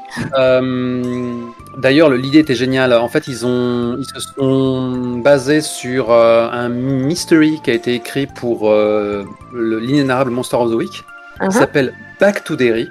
Et en fait, qui propose d'ajouter des petits bouts de règles et des playbooks pour refaire It. Ça, comme disent les Français. Donc tu as la référence, le roman de Le Stephen clown, King. ouais. Moi, quand t'as dit Back to Derry, je pensais à Derry, la ville en Irlande, qui était vraiment à la limite des conflits entre l'Irlande du Sud et l'Irlande du Nord. Mais alors, du coup, j'étais pas du tout sur It. Mais ouais, je vois très bien. Effectivement, je parle du Maine, cette petite ville du Maine où un grand ancien, finalement, c'est ce qu'il est, quoi, a débarqué, quoi. Oui. J'ai un amour immodéré pour cette histoire. Et ils se sont réappropriés l'histoire. Ils sont passés un petit peu à côté de la proposition de Monster of the Week, mais ça n'a aucune espèce d'importance parce qu'ils ont raconté l'histoire qu'ils voulaient, qui est essentiellement une histoire queer qui tourne autour des relations. Je veux dire, Pennywise était devenu vraiment un antagoniste assez périphérique par moment. Au début, j'étais un peu frustré parce que j'avais déversé mes propres attentes et finalement, en fait, j'ai apprécié ce qu'ils ont livré. C'est pas juste ce que j'attendais. Et dans ce cas, si c'est pas ce que j'attendais, j'ai juste à me retrousser les manches et faire quelque chose sur la question, quoi. Mais c'est une autre histoire. J'aime bien lancer cette allusion en l'air parce que j'aimerais vraiment faire ça sous une forme ou une autre. Mais donc, cette digression qui est en train de se ramifier en de multiples digressions, ce que j'avais envie d'évoquer, c'est qu'en écoutant cet actuel play, j'ai vu qu'à chaque fois, c'était un autre joueur qui faisait la préface. Tu vois, c'était pas ce foutu Volsung qui balançait son... D'ailleurs, ça fait tellement longtemps que c'est arrivé que j'ai même plus ma phrase en tête. Vous écoutez le G6 Plus Cool. Une émission qui est un podcast échec YouTube où on performe, on enregistre, on monte nos parties jeux de rôle comme des spectacles. Bah voilà, tu vois. Je suis toujours en train de faire le prologue, raconter ce qui s'est passé depuis quelques épisodes dans les sessions précédentes. Mais dans Losers The Love Story et le reste des émissions de Aurore Borealis, en fait, c'est les différents joueurs qui font leur préface et tu sais, ils se plaisantent, etc. Ils envoient beaucoup d'amour d'ailleurs à l'attention des différents membres de l'équipe et voilà quoi, ça apporte une part beaucoup plus personnelle au prologue. Donc faudrait que je ferme ma gueule, que maintenant je laisse les joueurs comme ça, voilà ce qui s'est passé dans l'épisode précédent. Et d'ailleurs tant et si bien que j'ai envie de l'appliquer tout de suite. Je vais réfléchir, je vais voir si quelqu'un d'autre peut pas se taper le prologue parmi le trio qui m'accompagne sur Magistrat Manigance. Ça me paraît une bonne idée. Demande à Lamson, il a une voix de prologue. Mais vous avez tous une voix de prologue, objectivement, quoi. Oui, c'est vrai. Mais Lamson, il a une voix de « je vais te raconter une histoire et ensuite tu vas t'endormir paisiblement ». Ça peut être nocif. Avant. C'est vrai, mais ok, ça me va, on va commencer par le magistrat, pourquoi pas. Mais d'ailleurs, je l'ajoute vis-à-vis du débrief, je trouvais que vous aviez tous des punchlines par moment qui étaient magnifiques. C'est vrai. Il faut vraiment que je l'écoute. Ouais, c'est ballot. Non. T'as tout le temps maintenant qu'on a fait le débrief. Donc voilà, franchement, c'est un gros morceau. Je sais pas depuis combien de temps on cause. Si ça se trouve, on vient de générer ce que j'appelle un épisode plus sharp. C'est le moment où t'as une conversation rôliste qui vaut la peine d'être écoutée indépendamment de la partie où elle est accolée. Peut-être que je la cutterai, je la mettrai à côté. Ok. Voilà. Très bien. Moi, je suis bien contente. Et moi aussi. À bientôt, Lisa Banana. Peut-être nous croiserons-nous aux intergalactiques. Formidable. Eh ben écoute, j'ai très hâte de te croiser aux intergalactiques. Super. À toutes. À plus tard et bisous bisous. Je veux bien que tu joues le magistrat. Ouais, non, c'est vrai quand on est vraiment quelque part dans une opposition contre les PJ, c'est plus fertile que ça soit le MJ qui le fasse. Ça me va bien. Ok, très bien, on va faire ça. Ça vous dit de jouer la scène en chanson? Valjean, we see each other plain, monsieur le maire. Pitié, je suis allé voir Annette au cinéma, je peux plus là, je peux plus les gars, j'en peux plus. Ah oui, il y en a tant que ça. Alors je vous préviens, oui.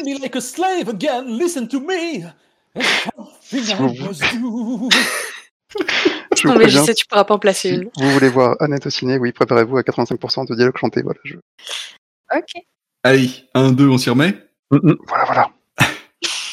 Le magistrat fait évacuer la salle d'audience pour qu'effectivement vous soyez seul.